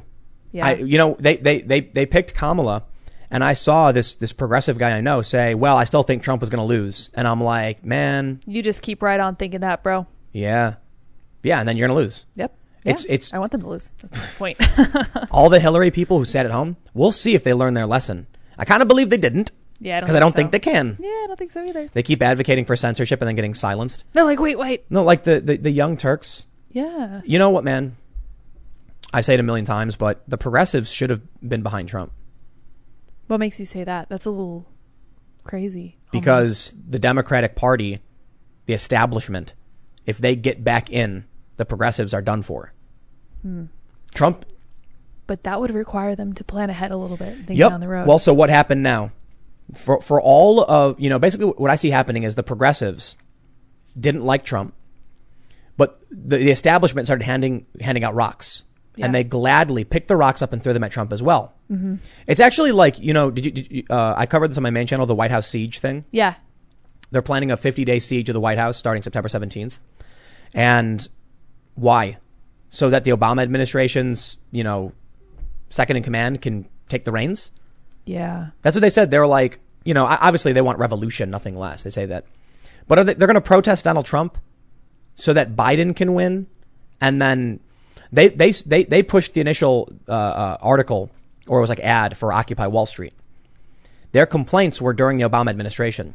Why would they want to empower the Obama administration? Because in tandem with not being able to look into the future, they also can't look into the past. Yeah. And they can't assess the present to figure out what the heck is happening right now and why and what it might have caused it. Well, shall we do Super Chats? We should do Super Chats. Yes. And man, it's been an exhausting week, my friends. But I assure you, we're we had some changes in the show. We're going to be kicking things back up, and things are going to be a little different. We got some guests coming next week. We're going to have more guests, and we're going to try and do guests periodically. COVID is a disaster for basically everybody, us included. But we're going to read Super Chats for now. We'll just, I can't read literally every single one, but I'll do my best to read as many as I can. Kevin Nacky says, love the show. Will continue to watch your show and new Adam IRL show. Also looking forward to when you start up news, fact, ethics checking service. Shout to Lydia, doing great even while red. Thank you. It's because you were wearing the blue sweater. I think it was the blue thing behind me. What? There's a blue shirt behind me. Oh, yeah. When I finally was took it off, I was like, I wonder if this is it. Yeah, that's right. There's a blue shirt sitting there. Yeah, I think I'm good. Spork Witch says, Director said outright Starship Troopers is fascist, that he didn't and wouldn't read it, and made the movie as a propaganda piece to push his own uninformed views on the book. It's a short book, 250 pages, and very easy style to read. Please do read it. That's what I heard. I think that's basically what Sargon was saying. Akram says, I was literally brought to tears when I heard de Blasio wanted to cancel the 9/11 memorial. It was the day we saw the absolute best of humanity in our first responders and citizens. Great work, and spin the UFO for those heroes. We'll do that now. I don't believe it was Bill de Blasio specifically. My criticism is that de Blasio would unilaterally give himself the power to do whatever he wants with his, campaign message, and that we couldn't even pull tax funds and manpower to make sure the memorial happened. Yeah, I was angry. It doesn't describe like it was a combination of rage and sadness. Is there a word for that? Rageness. Radness. No, it's not radness. That's sageness. Different. Sageness. That just sounds wise. Srageness. There you go. Listen. I remember waking up. I was like 14. I fell asleep on best of my ability how I remember it. I used to sleep on the futon in my living room. We had TVs back then. They were very large. Yeah, I recall. In the back. And I woke up to my mom yelling, a plane had crashed. I'm always very careful to tell the story because it's really hard to remember. But my understanding is that we witnessed the second plane crash. Oh, wow. And then my mom immediately started crying like, oh my God, we're under attack. We're under attack. Yeah. And I'm sitting there like, I have no idea what's happening. Yep. My friends were driving to school, and Chicago has a show, Mancow's Morning Madhouse. Mm-hmm. And he immediately just broke away and was like, this is not a drill. A plane has crashed into the World Trade Center. And my friends were telling me the story. They were all laughing like, this guy's so crazy. And he's like, I am not joking. This is happening. They didn't believe it. But everybody in school was like, they brought the TVs into the classrooms. Yeah. They turned them on and they were like, didn't say anything, just turned the news on. Everybody watched. How crazy that there's just about 20 years ago, 19 years ago. Years, yeah. That we had, all our schools came together. We all watched this. It was the support for the president was through the roof. Yeah. Everybody agreed. And today they can't even turn the lights on. That's amazing. They're hopefully going to do something though, to be fair, right? Yeah. Gareth Green says, fun fact. Before 1800, the state constitution of New Jersey gave the right to vote to all free white property owning people. So when single property owning white women showed up to register to vote, nothing could be done to stop them. Hey, that's kind of cool. That's funny. Yeah. It's too bad New Jersey's kind of We've gone downhill since then. Yeah. All right. We'll read some more super chats. What do we got here? Goofy Foot. Thanks, Tim, for all your hard work being the voice of sanity and a lighthouse of truth. In the MSM sea of political deception, stay strong and keep skating. 50 years and still rolling. Mr. Goofy Foot, actually, I'm going to bring this up just for you. Yeah. I am mildly perturbed right now. Tony Hawk put out an Instagram post to honor a man who invented what was called the mute grab, a very basic grab trick in skateboarding. And he wants to rename it, partly to honor the skater, but it also kind of makes it sound like it was offensive. So Tony Hawk tweeted this, and he said, for nearly 40 years, we've shamelessly referred to this trick as the mute air or grab. The backstory simply is that Chris Weddle did it. He was deaf, so they called him a mute guy. When he did it, they said, he did it first, we'll call it mute. Someone initially wanted to call it tracker air, but others said because that guy did it, we'll name it after him, the mute guy. So they called it the mute grab. I was born after this, and I started skating well after this. And there are many video games that use the term mute grab. Mm-hmm. So Tony Hawk is now saying in the new video game, they're going to change the name to Weddle grab. And my issue with it is, first and foremost, mad respect for trying to honor the guy who invented it, for sure. Right. But it's strange for me to see somebody in a position of authority like Tony Hawk is, because you got a game coming out, try and alter the culture that is, that millions of people engage in. Like, I got a video game, Skater XL. This game's amazing, by the way. And you do mute grabs in it. Are they going to change every video game? Like, why do this? I just don't like the idea of someone asserting, I wouldn't do it myself. I don't like it when other people do it. I can understand the reason behind it. I can respect it. But I don't like the absolute authority of someone who's very wealthy in a position of power to be like, you know what? I'm changing the name that everybody uses, all of these people. I hope it catches on. You know what this says to me? What? That Tony Hawk, as he self-proclaimed king of the skateboarders. No, much like Peter Griffin. Peter Griffin. I was like, this is so Wait, antithetical to everything that skateboarding is about, right? Skateboarding is an oral tradition. Right. It's very difficult for people to write down what things are. And I love it when you try. Like you can look at like skateboarding Wikipedia pages and it'll say like trick names. And there's just dumb names. Some 10-year-old kid popped in and said, I made this up and he never did it before. That's funny. Because there's like an endless possibility of things you can do on a skateboard. It's like guys bragging about how big a fish is, isn't it? You're like, It's this worse happened. than that. It's way worse than that. I grew up with kids being like, yo, this is called like the red dragon. This is called the blue dragon. And like the red dragon. And I'm like, dude, stop. Like, that's not a trick. You land it and we'll talk about it. Right. and then another thing they always do is like they'll try and make up a new trick and then just call it after themselves. Oh my gosh. I always hated that. I'm like, I have nothing to do with that. But anyway, I bring it up. It's not the biggest deal in the world. I was just kind of like, yeah, we were going to talk about it tonight though. So absolutely. kind of. It's just, to me, it's an oral tradition. Yeah. When you start skating, people explain to you how things work, what the names are. And I'm also going to tell you this. I just got it. While I have you here and I'm complaining about skateboarding, first I'll ask you to hit the like button if you haven't already. Subscribe, notification bell. You can follow me on Twitter, Instagram, Parler at Timcast. You can follow at Sour Patch Lids as well. There is a such thing as a frontside overcrook on a rail. I said it. I know there's skateboarders who watch this, and I know it's going to cause a controversy. But for those that understand this, there is a frontside overcrook on a handrail, and stop trying to claim that an overcrook is a nose grind simply because you're not good enough to actually do a nose grind. Boom, I said it. And that's like, there's like some top pros who are like, that nose grinds just look this way. I said it. It's done. Tim has said it. Yeah. Tim has declared it. So here's what I'm actually saying. The joke is, I don't believe anyone has the authority to dictate what a trick is or isn't. It either is or isn't. Right. And so the simple way to explain it is that in skateboarding, I can actually maybe show you. Oh yeah, here. Can you zoom in? Yeah, there you go. So what can I use this? I'll use this pen. Yeah. A nose grind would simply be the board on the rail straight on the nose. But what people do is they come at it at an angle and they call it a nose grind because they're not good enough to actually balance in the middle. And there are top pros who do this and they argue that it is. And I'm like, no, you don't argue that it is. We know what the trick is. You can't just be like, well, I can't do it, so I'm going to call what I do it. And no, we're not doing that. Yeah, I don't like that. Anyway, back to the super chats. Now that I've wasted your time with some more esoteric skateboarding talk. Gordon Hawkins says, I miss Adam, but this is a good live stream. If you haven't listened to it, the whole mess feels like The Stage by A7X from 2016. The whole mess? All right. No, I don't know, I gotta look it up. Richard Baranowski says, the city doesn't deserve a better tomorrow. It deserves to drown in its filth. Wilson Fisk, NYC. Oh. That's the Kingpin, right? The bad guy from Spider-Man. Yeah, that sounds right. Zool says, John Teeter might not have been right, but if you know anything about Nostradamus, a 15th century astrologer, he had predicted the rise of Napoleon and Hitler, both world wars and 9/11, maybe suggests to Adam to do a deep dive. That'd be cool. I don't know if Nostradamus really did that. There's some really interesting parallels, but I think it's the challenge is how much did he predict that wasn't true? So I have a theory. Oh yeah. What if these people actually can see the future, right? But the future is not woven yet.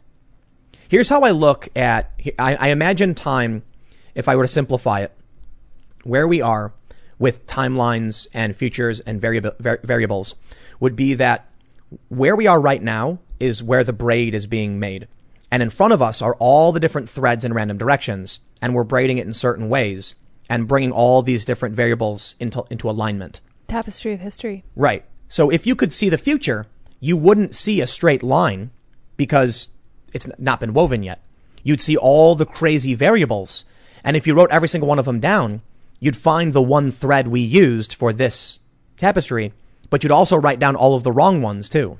This is amazing to me because you've just described the plot from one of Terry Pratchett's books that he wrote with Neil Gaiman. Oh, yeah? It's about a book of prophecies that this lady wrote, and everyone thought she was crazy, and it's been handed down through the family. Everyone makes their notes. They're like, I think this is actually this, and it turns out that there's like flying motorcycles and flying fish, and it actually is the end of the world, and nothing is anything like anyone predicted. But it was because she was seeing things then that she thought were like, something totally different, and she used the explanation that she had available in the 1600s, and then in the 2000s it's totally different. So that is a really fun theory. I like that. There's an image of firefighters flying It's a drawing from like the 1900s, like early 1900s. And they were like their vision of the future. And one of them was, firefighters with wings fighting fires. Yeah. Like, why didn't we get that future? That would have been cool. I got to say it. I know people love to romanticize the past, but when I saw this story about the Blockbuster in Bend, Oregon, so for those that don't know, they created a 90s living room, and there's a VCR and VHS. It's the last Blockbuster, and you can Airbnb it and come and have a 90s movie night. I thought about how amazing a business idea that would be, and I'd love to actually figure out how to do that, where you have like a big building and it's an Airbnb with like 4 time periods. How cool would it be if you were like, I'd like to rent the 90s room for the night, and you'd go in, everything's from the 90s, you turn the TV on and it's playing TV from the 90s. You open the fridge and there's snacks. And everything's 90s. Yes. It would be probably hard to do, but it would be cool, and all the technology is, and just like to exist in this bubble. But when I saw this, I thought that'd be a great business idea. Yep. So by all means, steal it so I can rent one of those rooms. Yeah, That'd be seriously. awesome. Like to actually recreate a 70s living room. That'd be so fun. I wasn't alive in the 70s. Yeah. But what I realized was, you know what, man? There is something good about the era before social media. Yeah. Cell phones, technology is fine, but I thought back to I was thinking back to being a kid and not knowing where my friends were. And there was something, it was so much more fun not knowing. It reminds me of Dr. Manhattan in the Watchmen series. Are you familiar with that at all? I'm familiar, kind of. He can see the future. He can see everything. And so like one of the lines in it is that when he's fighting the bad guy uses tachyon interference so that he can't see the future. And he's like, I almost, forgot the thrill of not knowing something. Yeah. And I'm like, it's kind of where we are right exactly now. Where we are. Where it's like we know where everyone is all the time. In fact, you can get an app. I remember the first time this came out where you could see your friend on a map. That was Like, so weird.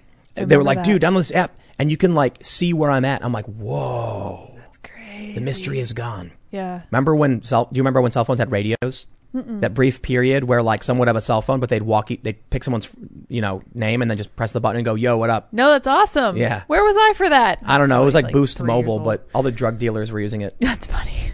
Skull Drummer 34 says, hey, Tim, I love watching your vids. You're one of the only realist media sources out there. I especially love when you say, harumph, say. I won't be able to watch while I'm in boot camp for a few months. Keep up the good work. Appreciate it, man. Good luck, dude. That's tough. Let's see. What is this one?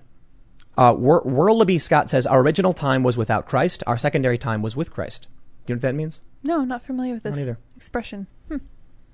Truist Vijek says, love you guys. Lids, you're doing great. Any chance we can get a jam session tonight? Tim and maybe even Lydia can play a song. Anyway, keep up the great work. Spin the UFO, Lids. I do not believe we'll be doing a jam session. I do not play any instruments, and I only sing in the shower. You're spinning the UFO the other I'm way. changing the direction because this person posed a question. All right. I liked it. Let's go. I always try to make sure that we get some of the early super chats so you guys don't get missed out. It's going to disappear. Nato A says, Tim, did you hear about Millie Weaver getting arrested today? I did mention this, and Matthew Hammond then came in right away and said, another super chat. Millie Weaver of InfoWars and her husband were arrested for burglary on the eve of the release of her documentary on people funding the riots and Russian hoax. Same way they went after James O'Keefe. I don't know anything other than she got arrested. I'm not familiar with her work. Yeah. I know that she follows me on Twitter. I don't follow InfoWars. Not a big fan of InfoWars. Yeah. But I'm not going to say anything about people I don't know other than I watched the video of her getting arrested, and it's weird. That timing is weird. I don't know about that. The timing's weird, but I think the best we can do is just make sure everybody knows. Yeah. Because if it is something nefarious, then everyone knows. Yeah. Good. Like they know Yeah, she got great. arrested, and they know, she's got to go fund me and stuff like that. Perfect. But I'll be honest, man. Sometimes people get indicted for things. That's I do true. think it's really weird because, like, what did they burgle? That they broke into someone's house or Yeah, I'd something, or want a lot building, more or detail. yeah, it's I weird. really don't know. If a grand jury did it, man, I think we need to get to a point where we have a really good system with English common law, presumption of innocence. I think we can build upon this and do better with technology. We sure could, or they could just use it to keep track of all our faces and Oh trust man, into and just lock pre-crime everybody up. Yep, just lock everyone up. Pre-crime. Pre-crime. Hannah Florian says, Tim, thank you for being willing to challenge the popular narrative. That's something few people seem interested in doing these days. Appreciate it. King Canuck says, say with drama. But if CNN is fake news and Fox is fake news and you're fake news, then who the hell's flying this narrative? Hope you're having a good night, both of you. Keep up the whatever you do. We will. Matthew Hammond says, was the original intent of Timcast IRL that you would interview people one-on-one and Lydia would feed you info and manage sound and video? For the most part, yes. Yeah, pretty much. And we've talked about it. Because of COVID, we couldn't. We couldn't book any guests. Yeah, but now we have Actually, I'm sorry. The original version of Timcast IRL was supposed to be a vlog in a van. Yeah. So I built the van, and I said this over and over again. The intent was I would do my normal shows in the van, and then once I finished, we'd be in some random place, and then I would do a vlog on the ground so we could actually do field reporting, meet with locals and random average Joes. Impossible to do. Yeah. With that van, you would need like a full bus. I would need like a tour bus to be able to pull that off because you need 2 or 3 people who can drive. I have to be able to stop to do my normal recordings. Then we need to organize and set up interviews with people. I think it would be an amazing show. Like, imagine just pulling up into literally the middle of nowhere, Oklahoma, in the Panhandle, and then just showing up, and there's like a town of 500 people, and there's like some dude, and he's like, I would love to talk to you about how I feel about what's going on. We totally did that on the way back from California. Remember, talk we to stopped? random people? Yeah, we talked to this lady in the gas station. I was like, Yeah. where the heck is Tim? And I went back in. That was and in talked to Arizona. This lady. Yeah. And she was straight up like, we're not concerned about any of this at all. We're all preppers. We got nothing to worry about. This lady told me this hilarious story. She's like, my husband looks over at me and he says, man, should we go buy toilet paper? And she's like, I looked at him and I laughed and I was like, we got 3 months in the cupboard over there. She's like, we're preppers. And I was like, that's a great story. That was It's hilarious. Great. I love that story. Yeah, we only ever hear from city folk. Right. Big city people with big cameras, and it's really difficult to go to the middle of nowhere. Well, it turns out if you just stop at a gas station and ask a lady what she thinks, she will tell you what she thinks. Then you get a really interesting story. I love that. That was a lot of fun, that trip. So anyway, that was the original idea. Then I was like, basically, we should have more guests on. Mm-hmm. And we did. We initially had several, and then COVID just stopped everything. And then all of a sudden, so the goal of the show is to do basically what we already do with news segments. We have stories. But here's the way I see it. I'm interested in what some other people think about news stories where they might not be experts. Explore the political opinions of, certain experts. Yeah. Not necessarily on what they're an expert on. Yeah, so get like a biologist's take on what's happening in, I don't know, somewhere like overseas or something. Or Greta Thunberg. Yeah, You're exactly. a biologist, man. You deal with like all this stuff. Like we see this lady saying, how dare you? Right, well, what would be the impact of what she's saying? But it's also average people. Yeah. Like that too. I really would love to find regular people who are just like, here's what's going on in my industry. I'm not going to expect them to know about, who voted for what and who's elected to where. But it would be amazing to actually sit down with someone and say, Donald Trump is doing this executive order. Right. What's going on with your paycheck? And then have like a plumber or, an office worker or someone just be like, my friends, here's what we're seeing, because we don't get it. And I wonder why we don't get it. Because you get more clicks when you stick a name on something. We like celebrity. Yeah. So ultimately the show will never have someone's name. It'll never be like Timcast IRL with this person. Ideally, I mean, we may have done it in the past. The goal is to be like, Timcast IRL dash and then news. Yeah. And then we'll be sitting down with someone who's like a regular person or certain experts in certain areas and just generally have people to hang out with and talk. We'll see what ends up happening. Yeah, We're gonna just whatever hang out and- happens, be cool. All right, let's see what we got in the super chat. Nate says, would it be possible to address the Adam thing? If you have and I missed it, point me to it. Y'all seem to gel. All of a sudden, a bunch of Tim and Adam theory vids popped up in my feed. And in the chat, I'm seeing all kinds of crazy. People have a right to privacy, man. So I'm not trying to be mean. And I know everybody wants to know everything all the time. But I think I respect, I work in journalism. I have sources. There's a certain point where you don't reveal people's private information. And it's just really about we as people and the things we do. Sorry. You know what I mean? Like, I'm sure if you did something with your family, you'd be like, it's nobody's business. The challenge for us is that we're on a show. So it's like, everybody wants to know the nitty gritty details of everything. And I think people just have a right to privacy. Yeah. We're ultimately the goal is to make sure that everybody is doing things that are successful and everything is literally successful. So Adam's got his show he's setting up. And it's Adam Cast IRL on YouTube, but I think he's I don't know if he's changing the name, but we'll be shouting him out. His channel is still on the channel and everything, and we're going to make sure that his show becomes massive and he does really, really well because he's a good dude. He's a great dude, so. and he's good at what he does. All right, let's see where we're at. Christy Goddard says, I want to see Biden in front of a congressional hearing regarding Russiagate, like Barr had to sit through. Not for the truth. Not for the truth we'll never hear, but for the pure entertainment value. That's fair. He wouldn't be able to answer properly, and then they'd accuse him of perjury because he spoke improperly. Yeah, right. No, they He would. says the wrong They word. totally would. Yeah. Silver Bowl Steve says, "Hey Tim and Lydia, Tim, for your jam session, would you consider making a parody of Jamie's Got a Gun? It could be Tim's Got a Gun. Keep up the great work." We're gonna figure out what's going on with the format and everything. To be honest, we were supposed to close on a deal 2 days ago for the new space, for the new companies, for the new ethics and everything, like the fact checking site and all that stuff. And it was supposed to be 2 days ago, and we've been stuck in purgatory because of COVID. So this has been very troublesome. But the ultimate goal is going to be like a real set design. I mean, we have this. It's cool. It's fancy, but it's a little makeshift. And I'm actually talking with some companies about legit construction and design and expansion. And we want to have like a legit music area. And I actually want to have musical guests. There are a lot of musicians that are very well known. Some of them quite outspoken now on social media that you'd think are like far left, but they're actually, whatever it is, we are liberal. I mean, you're conservative. I don't know. I don't know what I am because I keep taking these different tests and they keep giving me different things. What do they tell you are? Well, they tell me I'm like libertarian. They tell me I'm traditional conservative, and I feel pretty stodgy sometimes. I don't know. Whatever we are. Like, I get liberal on most things. It's, I did the Hidden Tribes test. It says traditional liberal. Yeah. The Moral Foundation said I was conservative. Yeah, like what?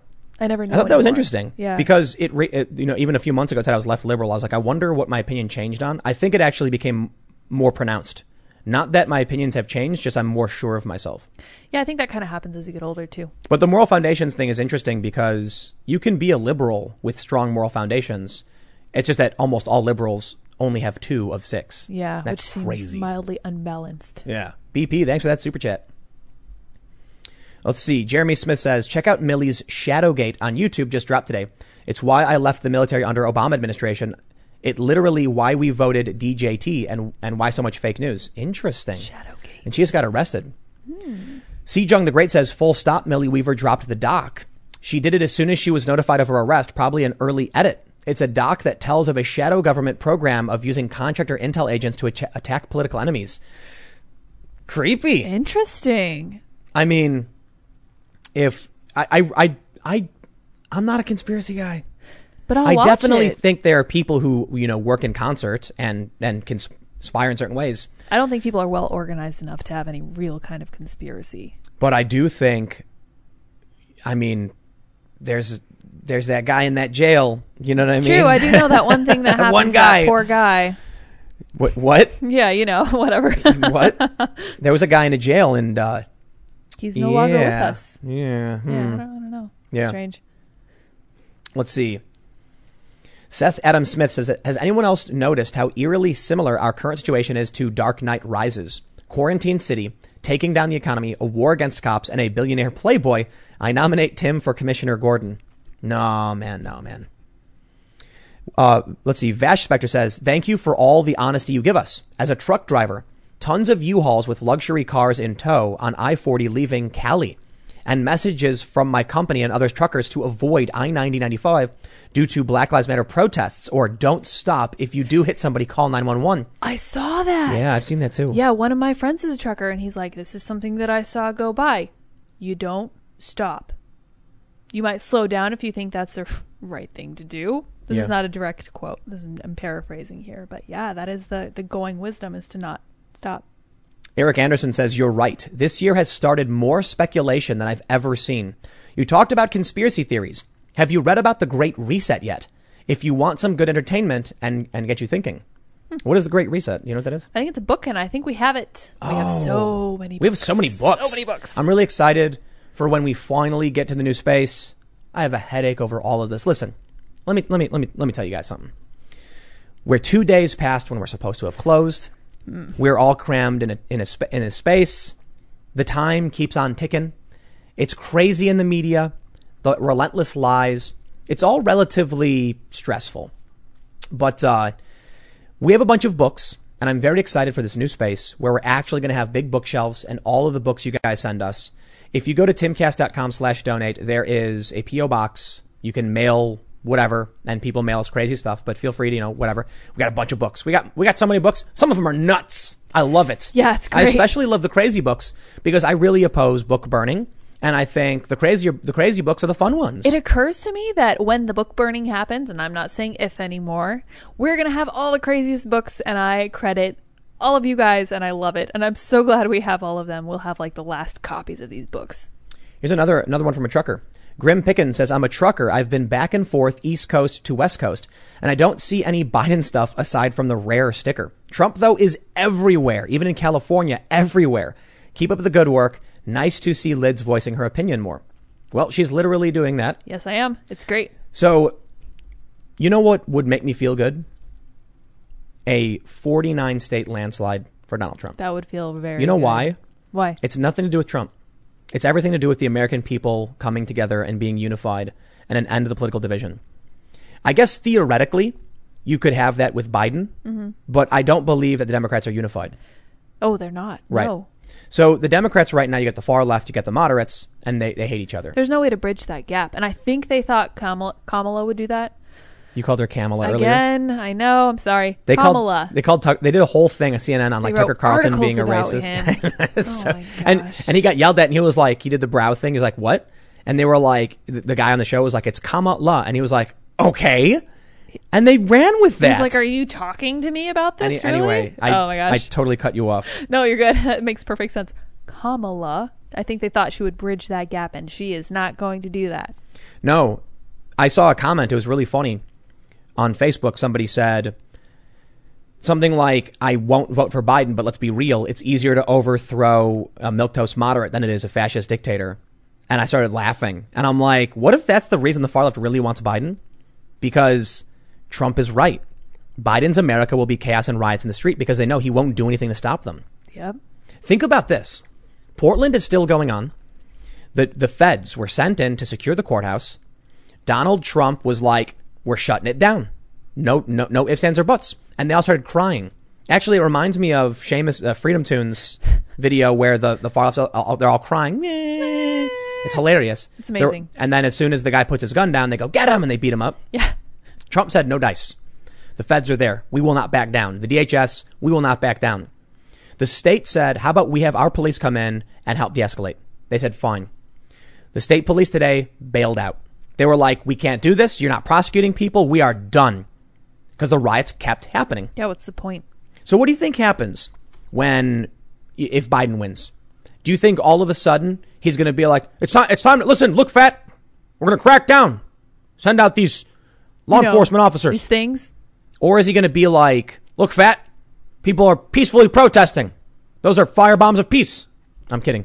But I think what will end up happening is Joe Biden, like all the Democrats, will just be like, it's like you got a kid in the candy store screaming, I want the Sour Patch Kids.